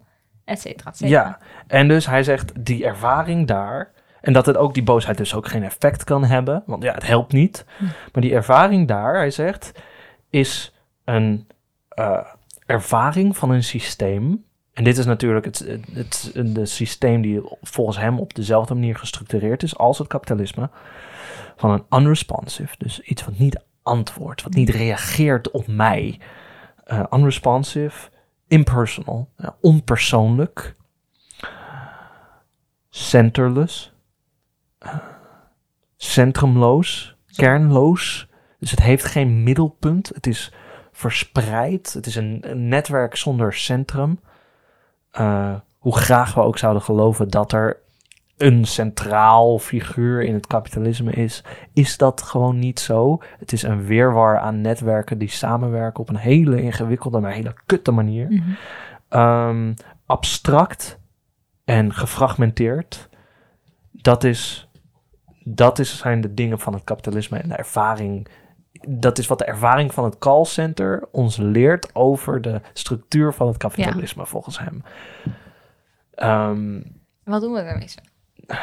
Wat doen we daarmee? Dat doen we mee dat het centrum, daar leren we uit dat het kapitalisme dus met die bureaucratie die overal is, niet aan het eigen PR kan doen dat het efficiënt is, want het is gewoon niet efficiënt. Nee. Daarbij leren we uit die callcenter experience iets over het kapitalisme. Namelijk hoe dat systeem nou werkt.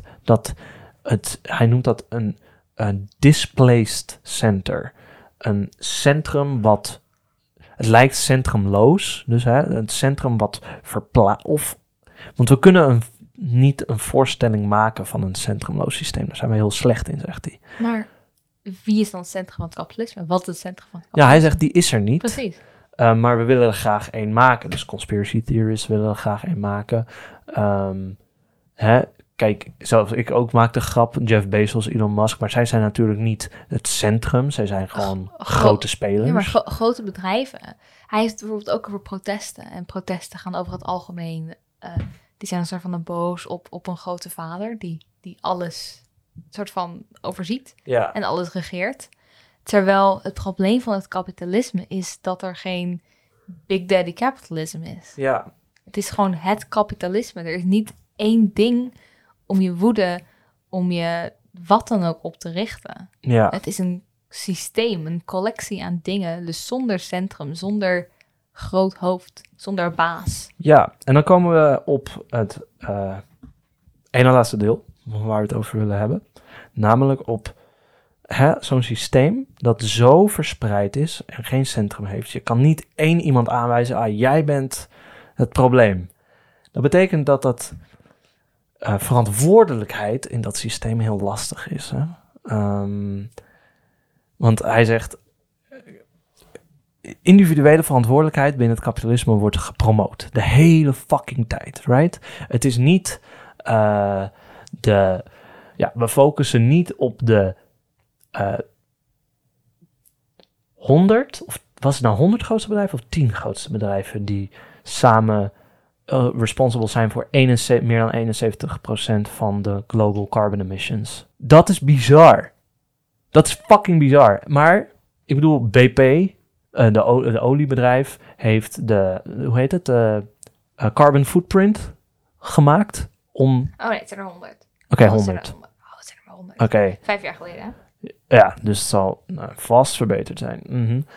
Maar dus bijvoorbeeld BP, die een van de hoofdverantwoordelijken voor klimaatverandering is, de oliebedrijven, verzinnen een ding als de carbon footprint, zodat mensen bij hunzelf kunnen kijken hoeveel zij eigenlijk verbruiken, in plaats van dat we gewoon die fucking shit verbieden. Dus op die manier... Of bijvoorbeeld, je gaat zo zijn van, oké, ik ga niet meer met het vliegtuig, of vliegtuigen zijn slecht voor het milieu. Ik ga bijvoorbeeld alleen maar met de trein binnen Europa. En dan gaat Kylie Jenner op de privé vliegtuig, gaat ze 10 minuten vliegen van plek A naar plek B. Ja, en dan, Jeff Bezos. En dan verspilt ze ongeveer evenveel CO2 als dat jij in een jaar met een auto had kunnen verspillen. Nog ineens. Ja, precies. Dus zeg maar, die onmacht van, oké, weet je wel, kijk, Kylie Jenner of Jeff Bezos of whatever zijn niet verantwoordelijk voor het kapitalisme, maar Jesus Christ, weet je wel. En ondertussen wordt het allemaal op ons gelegd. Oh nee, je moet papieren rietjes gebruiken en zo. Dat soort shit, weet je wel. Ja, het helpt een beetje, zeg maar. Vogels stikken niet meer in of zo aan een fucking... Schildpadden. Ja, maar... Schildpadden. Zeg maar, het is een heel grote tension. Spanning? Een hele grote spanning tussen dat systeem en die individuele verantwoordelijkheid die de hele tijd... Want ja, weet je wel, als iedereen zou stoppen met kapitalisme doen, dan zou het stoppen. Dus ook BP. Ja, als letterlijk iedereen op de wereld dat zou doen, ja, dan is het klaar. Maar aan de andere kant... hoe we moeten stoppen met kapitalisme. Nee, weet je wel, kijk, als iedereen vegan wordt en al die shit, dan is het fucking goed. Maar ja, het is lastig met dat als niet iedereen het wordt en de grootvervuilers blijven hun shit doen. Ja, pak, weet je wel. En het allerlastige is, kijk, het wordt op onze schouders gelegd. Maar op het moment dat... Hij zegt ook dat dat systeem en die individuele verantwoordelijkheid elkaar afwisselen om ook verantwoordelijkheid te ontlopen. Hij zegt namelijk op het moment dat er binnen het systeem individuele mensen worden aangewezen van hé, maar jij bent een van de problemen. Jeff bijvoorbeeld. Dan is het, oh nee, maar het systeem is zo complex. Hij heeft hier een quote. Even kijken. Oh nee, dus wanneer het systeem aangevallen wordt, dan wordt er gezegd, nee, het zijn individuen. Het zijn slechte individuen. Ja. Hij zegt, aangevallen wordt, maar als individuen worden aangevallen, dan is het systeem. Dat zie je bijvoorbeeld in een ander systeem, ander tussen aanhalingstekens met de toeslagenaffaire in Nederland, hè, wat een systeem van racisme perpetuate. Wat was voortzet. Racial profiling. Ja. Of mensen van een bepaalde huidskleur die dingen fout deden. Nou ja, meer van, zeg maar, op het moment dat er gevraagd werd van wie waren de individuele belastingdienst mensen, wie hebben opdracht gegeven, wie hebben gekeken. Bureaucratie. Toen heeft Mark Rutte ineens gezegd, het is een systemisch probleem inderdaad. Dat woord zou hij anders nooit zeggen. Nee, letterlijk niet. Dat wilde hij ook niet, totdat het kwam op, zeg maar, mensen hun daadwerkelijk individuele verantwoordelijkheid. Dus je ziet dat die een soort dans doen om nooit verantwoordelijkheid ergens te plaatsen, wat super lastig is. En hij zegt ook, als het systeem under attack is, dan is het dus van, oh ja, nee, maar het zijn gewoon de slechte individuen. Maar hij zegt, oké, stel je voor, we hebben hetzelfde systeem, maar we zetten goede mensen op die plekken. Geloof je nou echt dat het anders is? Dat corrompeert direct. Ja, Dan worden ze meteen slecht. Ja. Dus het is het systeem dat slecht is. Ja. En vast. Het is vast het systeem dat slecht is, niet de individuen. Maar ga je me nou echt vertellen dat Elon Musk is gekomen waar die is door niks te doen wat God verboden heeft? Ja. Nu moet ik zeggen, Bijbel niet meest moreel vooraanstaande werk in de hele geschiedenis van de mensheid. Maar het is toch wel, is niet heilig geweest. Nee. En dus dat is zo lastig. Dus aan de ene kant is het ieders persoonlijke verantwoordelijkheid, maar is het ook het systeem. Dat is ook moeilijk te begrijpen, denk ik. Ja. Want het is allebei. Ja. Want je bent deel van het systeem en daarom is het systeem. Maar je bent ook een soort van bij je eigen acties. Maar je kan ook niet om het systeem heen. Maar dat betekent niet dat je alle verantwoordelijkheid af kan schuiven op het systeem. Nee. En dus het is gewoon fucking lastig. Ja. Het is gewoon kut. En dan het laatste deel misschien. De relatie tussen kapitalisme en neoliberalisme. Capitalist realism en neoliberalisme. Ja, want ik denk wat we nu eigenlijk zijn. We zijn nu een soort van... gaat buiten het boek om. Nee, hij zegt Ja? het. Hij heeft het daarover. Het gaat niet buiten het boek om. Nee, dat is het einde van het boek. Soort van. Dus gewoon nog de toekomst van kapitalistisch realisme eigenlijk. Dat is wat het is. Want wat we nu gedaan hebben, we hebben kapitalistisch realisme uitgelegd. We hebben het kapitalisme, we hebben het realisme in het cynicisme, de postideologie. We hebben hoe komen we eruit? Door de 3 breuklijnen. Drie van de breuklijnen. 3 van de breuklijnen inderdaad. Klimaat, mentale gezondheid en bureaucratie.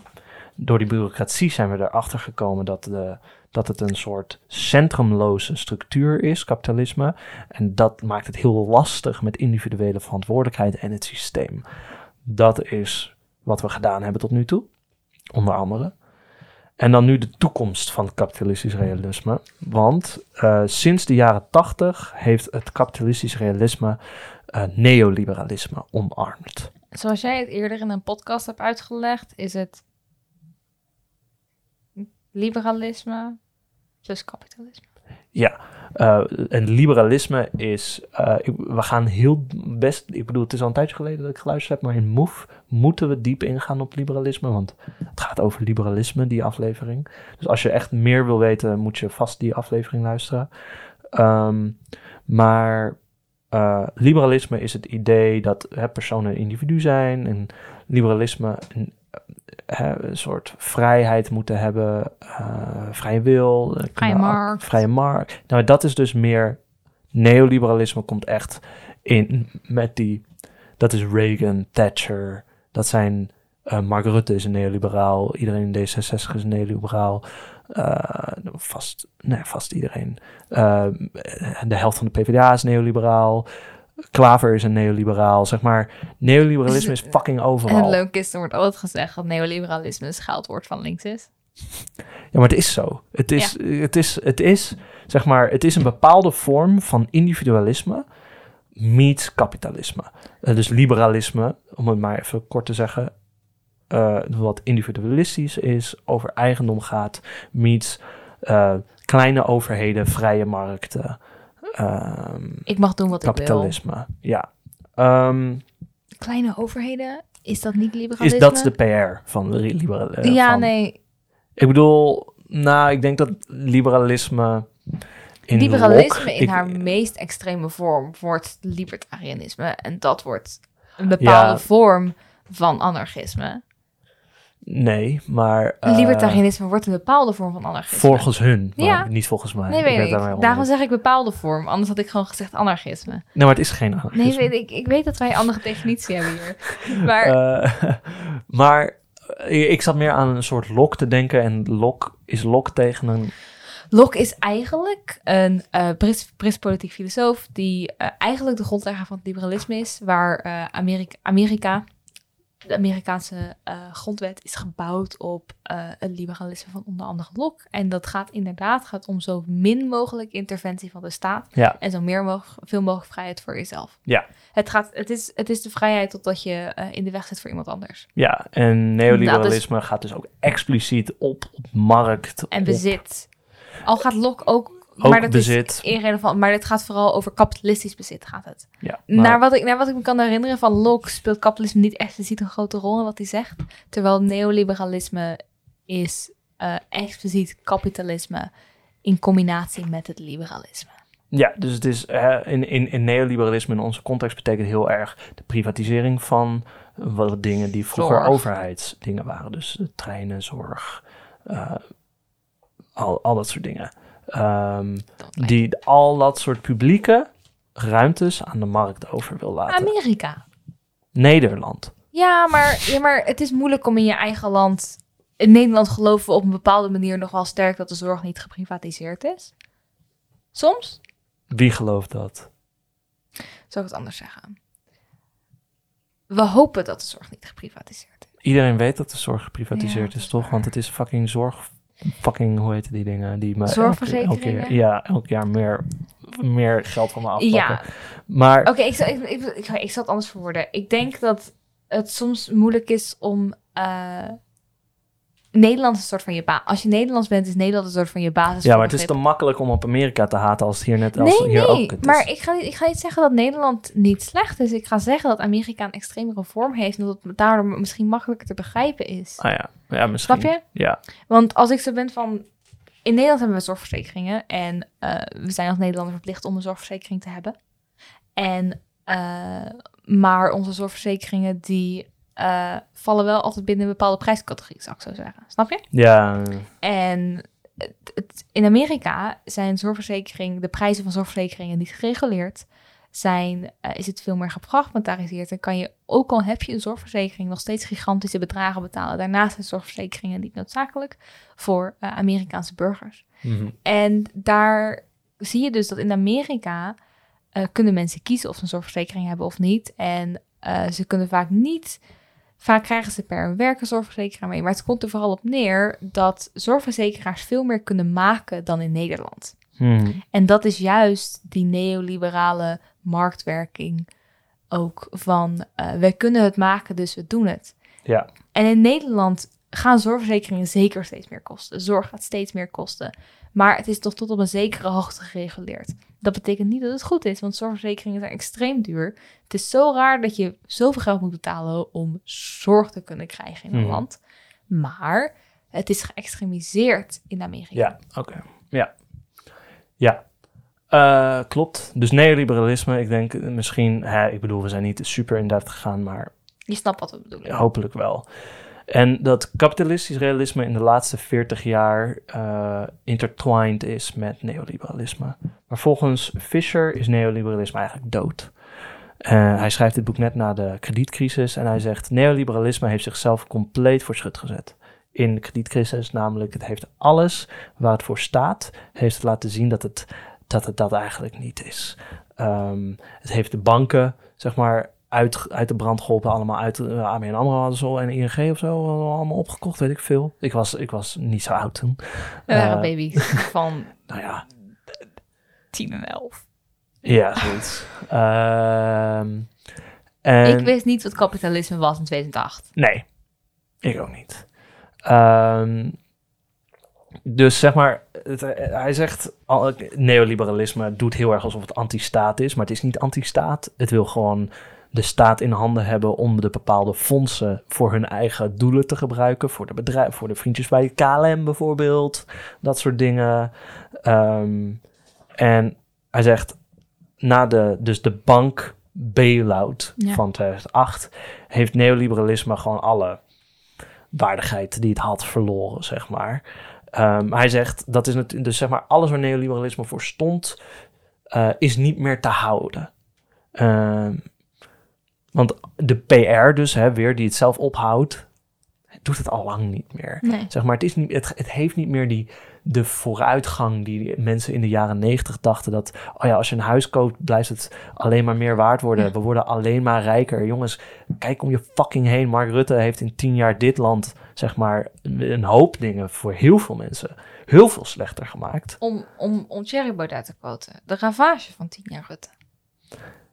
Ja. Je wilt Thierry Baudet niet. Thierry, nee. Nee. Okay. Als ik hou deze quote in en dan ga ik zo meteen hem een fascist noemen. Deal. Ik haal gewoon een boektitel van hem erbij. Ik heb hem gesigneerd. Damn. Je hebt Thierry Baudet gesigneerd. Ja. Wist je dat niet? Regelmatig. Maar dus, neoliberalisme doet niet meer in practice wat het altijd zegt te doen. Net zoals dat het kapitalisme niet doet wat het zegt te doen. Maar hij zegt, ik bedoel, dat betekent niet dat het neoliberalisme weg is of zo. Maar hij zegt dat de manier waar... It is no longer part of an ideological project that has a confident forward momentum. Dus het neoliberalisme is niet meer onderdeel van een ideologisch project dat zeg maar een voorwaarts momentum heeft, but as inertial undead defaults. Maar dus inerte, dus onbewegelijke, gestopte, ondode default. Standaard. Gewoon standaard waar je soort van op terugvalt. Ja, het is neoliberalisme is er omdat het er altijd is voor ons gevoel. En het is gewoon de basis waar we soort van op terugkeren. Ja, maar we geloven er niet per se in, maar het is er gewoon. Ja, als je niet weet wat je moet stemmen, stem je VVD. En als je soort van, zeg maar, jezelf nog ietsje meer waarde geeft, dan stem je D66 als je niet weet. Zeg maar. En ik ben echt benieuwd hoeveel VVD-stemmers naar onze podcast luisteren. Ja, ik ben ook benieuwd. Ik denk na deze aflevering heel weinig. Ja, dat maakt jou echt moeten ze zelf weten. Nee. Maar daarom dus, is het goed dat wij geen geld verdienen. Dus volgens Fischer zijn D66, VVD... D66, ik bedoel, als ik GroenLinks een neoliberale partij noem, dan zijn mensen, moet ik het uitleggen, dan right? krijg je ruzie met veel mensen. Dan krijg ik ruzie met GroenLinksers. Maar ik bedoel, als ik D66 een neoliberale partij noem, dan gaat niemand ruzie met me maken, want dat is wat het is. Zeg maar, dat is hun image. Het is hip. Het zijn hippe VVD'ers. Groene VVD'ers. Ja, maar groen alleen met de kleur. Ja, precies. En ze zijn progressiever dan de VVD'ers. Ja, maar niet heel veel. Nee, maar abortus. Ja, maar niet heel veel. Ja, nee, weet ik. dat is zeker waar. Maar dus, dat zijn volgens hem ondode partijen, hè? Zombiepartijen. Het zijn partijen die naleven, zeg maar. Kijk, als je een bal rolt, als die de grond raakt. Kijk, ik gooi een bal van, zeg maar, uit het raam. Ja? Ik gooi hem van me af. Mm-hmm. Gaat een tijdje vet goed. Hij gaat zelfs omhoog, right? Dan denk je, die gaat hoog. En dan op een gegeven moment heeft hij het hoogtepunt bereikt. Nou, is hij de beweging van jouw armzwaai is hij kwijt? Ja, en op een gegeven moment crasht hij op de grond, maar hij rolt nog wel een beetje door. En dat laatste? Dat laatste zijn de VVD, dat zijn de neoliberalisme nu. Dus in Nederland basically alle partijen, behalve bijeen wat er van weg moet blijven. En fascistische partijen, zoals Forum voor Democratie en Belang van Nederland, hebben die nog wel andere ook. Denk je dat de SGP een neoliberale partij is? Nee, ik denk het ook niet. Maar SGP is ook meer een christen-fascistische partij. Fascistisch. Huh? Fascistisch? Ja, denk ik wel. Maar sexy. Nou ja. Zeg maar, hij zegt dus dat we nu neoliberalisme zo'n zombiebeweging is, dat neoliberalisme necessarily, dus neoliberalisme was noodzakelijk kapitalistisch-realistisch, maar kapitalistisch realisme kan zonder neoliberalisme. Mm-hmm. En dat was misschien het punt waar ik op wilde eindigen. Mijn eeuwige quest om hier nog een keer Willem Schinkel te lezen met jou. Willem Schinkel die schrijft in Theorie van de Kraal over fascisme. En dan kunnen we eindelijk erachter komen waarom Sven altijd zo met het woord fascisme gooit. Precies. Zonder dat we weten wat hij bedoelt. Dat, zeg maar, kapitalisme zonder neoliberalisme is aanstaande. Volgens in 2009. Fischer, volgens Fischer. En ik denk dat het steeds meer opkomt, want kapitalisme zonder neoliberalisme op dit moment en in de geschiedenis neemt de vorm aan van fascisme. En dat zegt Schinkel. Dat zegt Schinkel. Ja. En dat zeg ik ook. Dat, zeg maar, Forum voor Democratie geen neoliberale partij is, of in ieder geval. Dus de opkomst van onder andere het populisme is een soort van de nieuwe ideologie tussen aanhalingstekens binnen het kapitalistische realisme. Ja, want ik wil niet populisme zeggen, want dat is wel anders. Ja, maar... Het gaat erom ik denk dat deze partijen... Fascisme, daar kunnen we het later over hebben. Maar ik denk dat deze partijen... Ja, doen we in een andere podcast. Zoals het FVD die jij bedoelt, of 21, of al PVV ook, in Nederland tenminste. Dat zijn partijen die opkomen als stem van het volk. En dat kan sterk radicaliseren. En expliciet tegen het neoliberalisme. Hè? Dat is het belangrijke in deze partijen. PVV is relatief economisch... Dat is een mythe. Dat is niet waar. Wij hebben een andere definitie van links. Nee, zelfs in die definitie van links is het niet waar. Nee, ik zeg ook niet altijd, maar PVV heeft sommige economisch linkse standpunten. Nee, dat is niet waar. Dat zeggen ze, maar dat is niet zo. Dat partijprogramma van 1 naar 4. Ja. Maakt niet uit. Oké, maar het komt er dus op neer... daar zijn we het over oneens. Ja, nee, dat weet ik. Maar, opnieuw beginnen. Wat ik bedoel met dus dat deze partijen als populistisch beginnen, minstens, en wie weet of ze fascistisch noemen, dat komen we misschien gaan we een keer later op terugkomen. Is omdat zij zeggen te spreken namens het volk. En wat zij dan doen, zij het radicaliseren of wat dan ook, dat is irrelevant. Maar zij beginnen als populistisch. En ik denk dat de grootste gemene deler tussen deze opkomende nieuwe partijen, over de meeste opkomende nieuwe partijen die je ziet, zijn dat ze populistisch zijn. Zoals de boer-burgerbeweging, die spreekt voor de boeren, die spreekt voor het volk. Dat is een enorm grote opkomende partij, vooral nu met alle boeren die de snelwegen opgaan en hun omgekeerde vlag overal ophangen. Dat is wat een bepaald deel van het volk, namelijk de boeren, willen. En daar komt deze partij voor op. En dat is waar we een heel groot deel van ons een nieuw deel van ons politiek landschap is op basis daarvan. En wat ze daarna doen, zij het radicaliseren naar fascisme, zij het wat anders, is irrelevant. Maar het spreekt zich aan tot de gewone burger, tussen aanhalingstekens. Maar dat is niet irrelevant, want ik heb het over de aanval op neoliberalisme vanuit die hoek. Okay. En dat is een specifiek fascistische aanval, denk ik. Maar dat is in ieder geval een anti-neoliberale aanval. Want als je naar Forum kijkt, die doen een appeal op, zeg maar, je citeerde hem zelf, de ravage van 10 jaar Rutte, zeg maar. Die mensen die weten heel goed dat die bureaucratie... Het partijkartel. En de partijkartel en zeg maar de politieke spelletjes van het neoliberalisme shit verziekt hebben. Maar dat zijn niet de mensen die het kapitalisme willen veranderen, right? Nee. Die willen het kapitalisme in stand houden.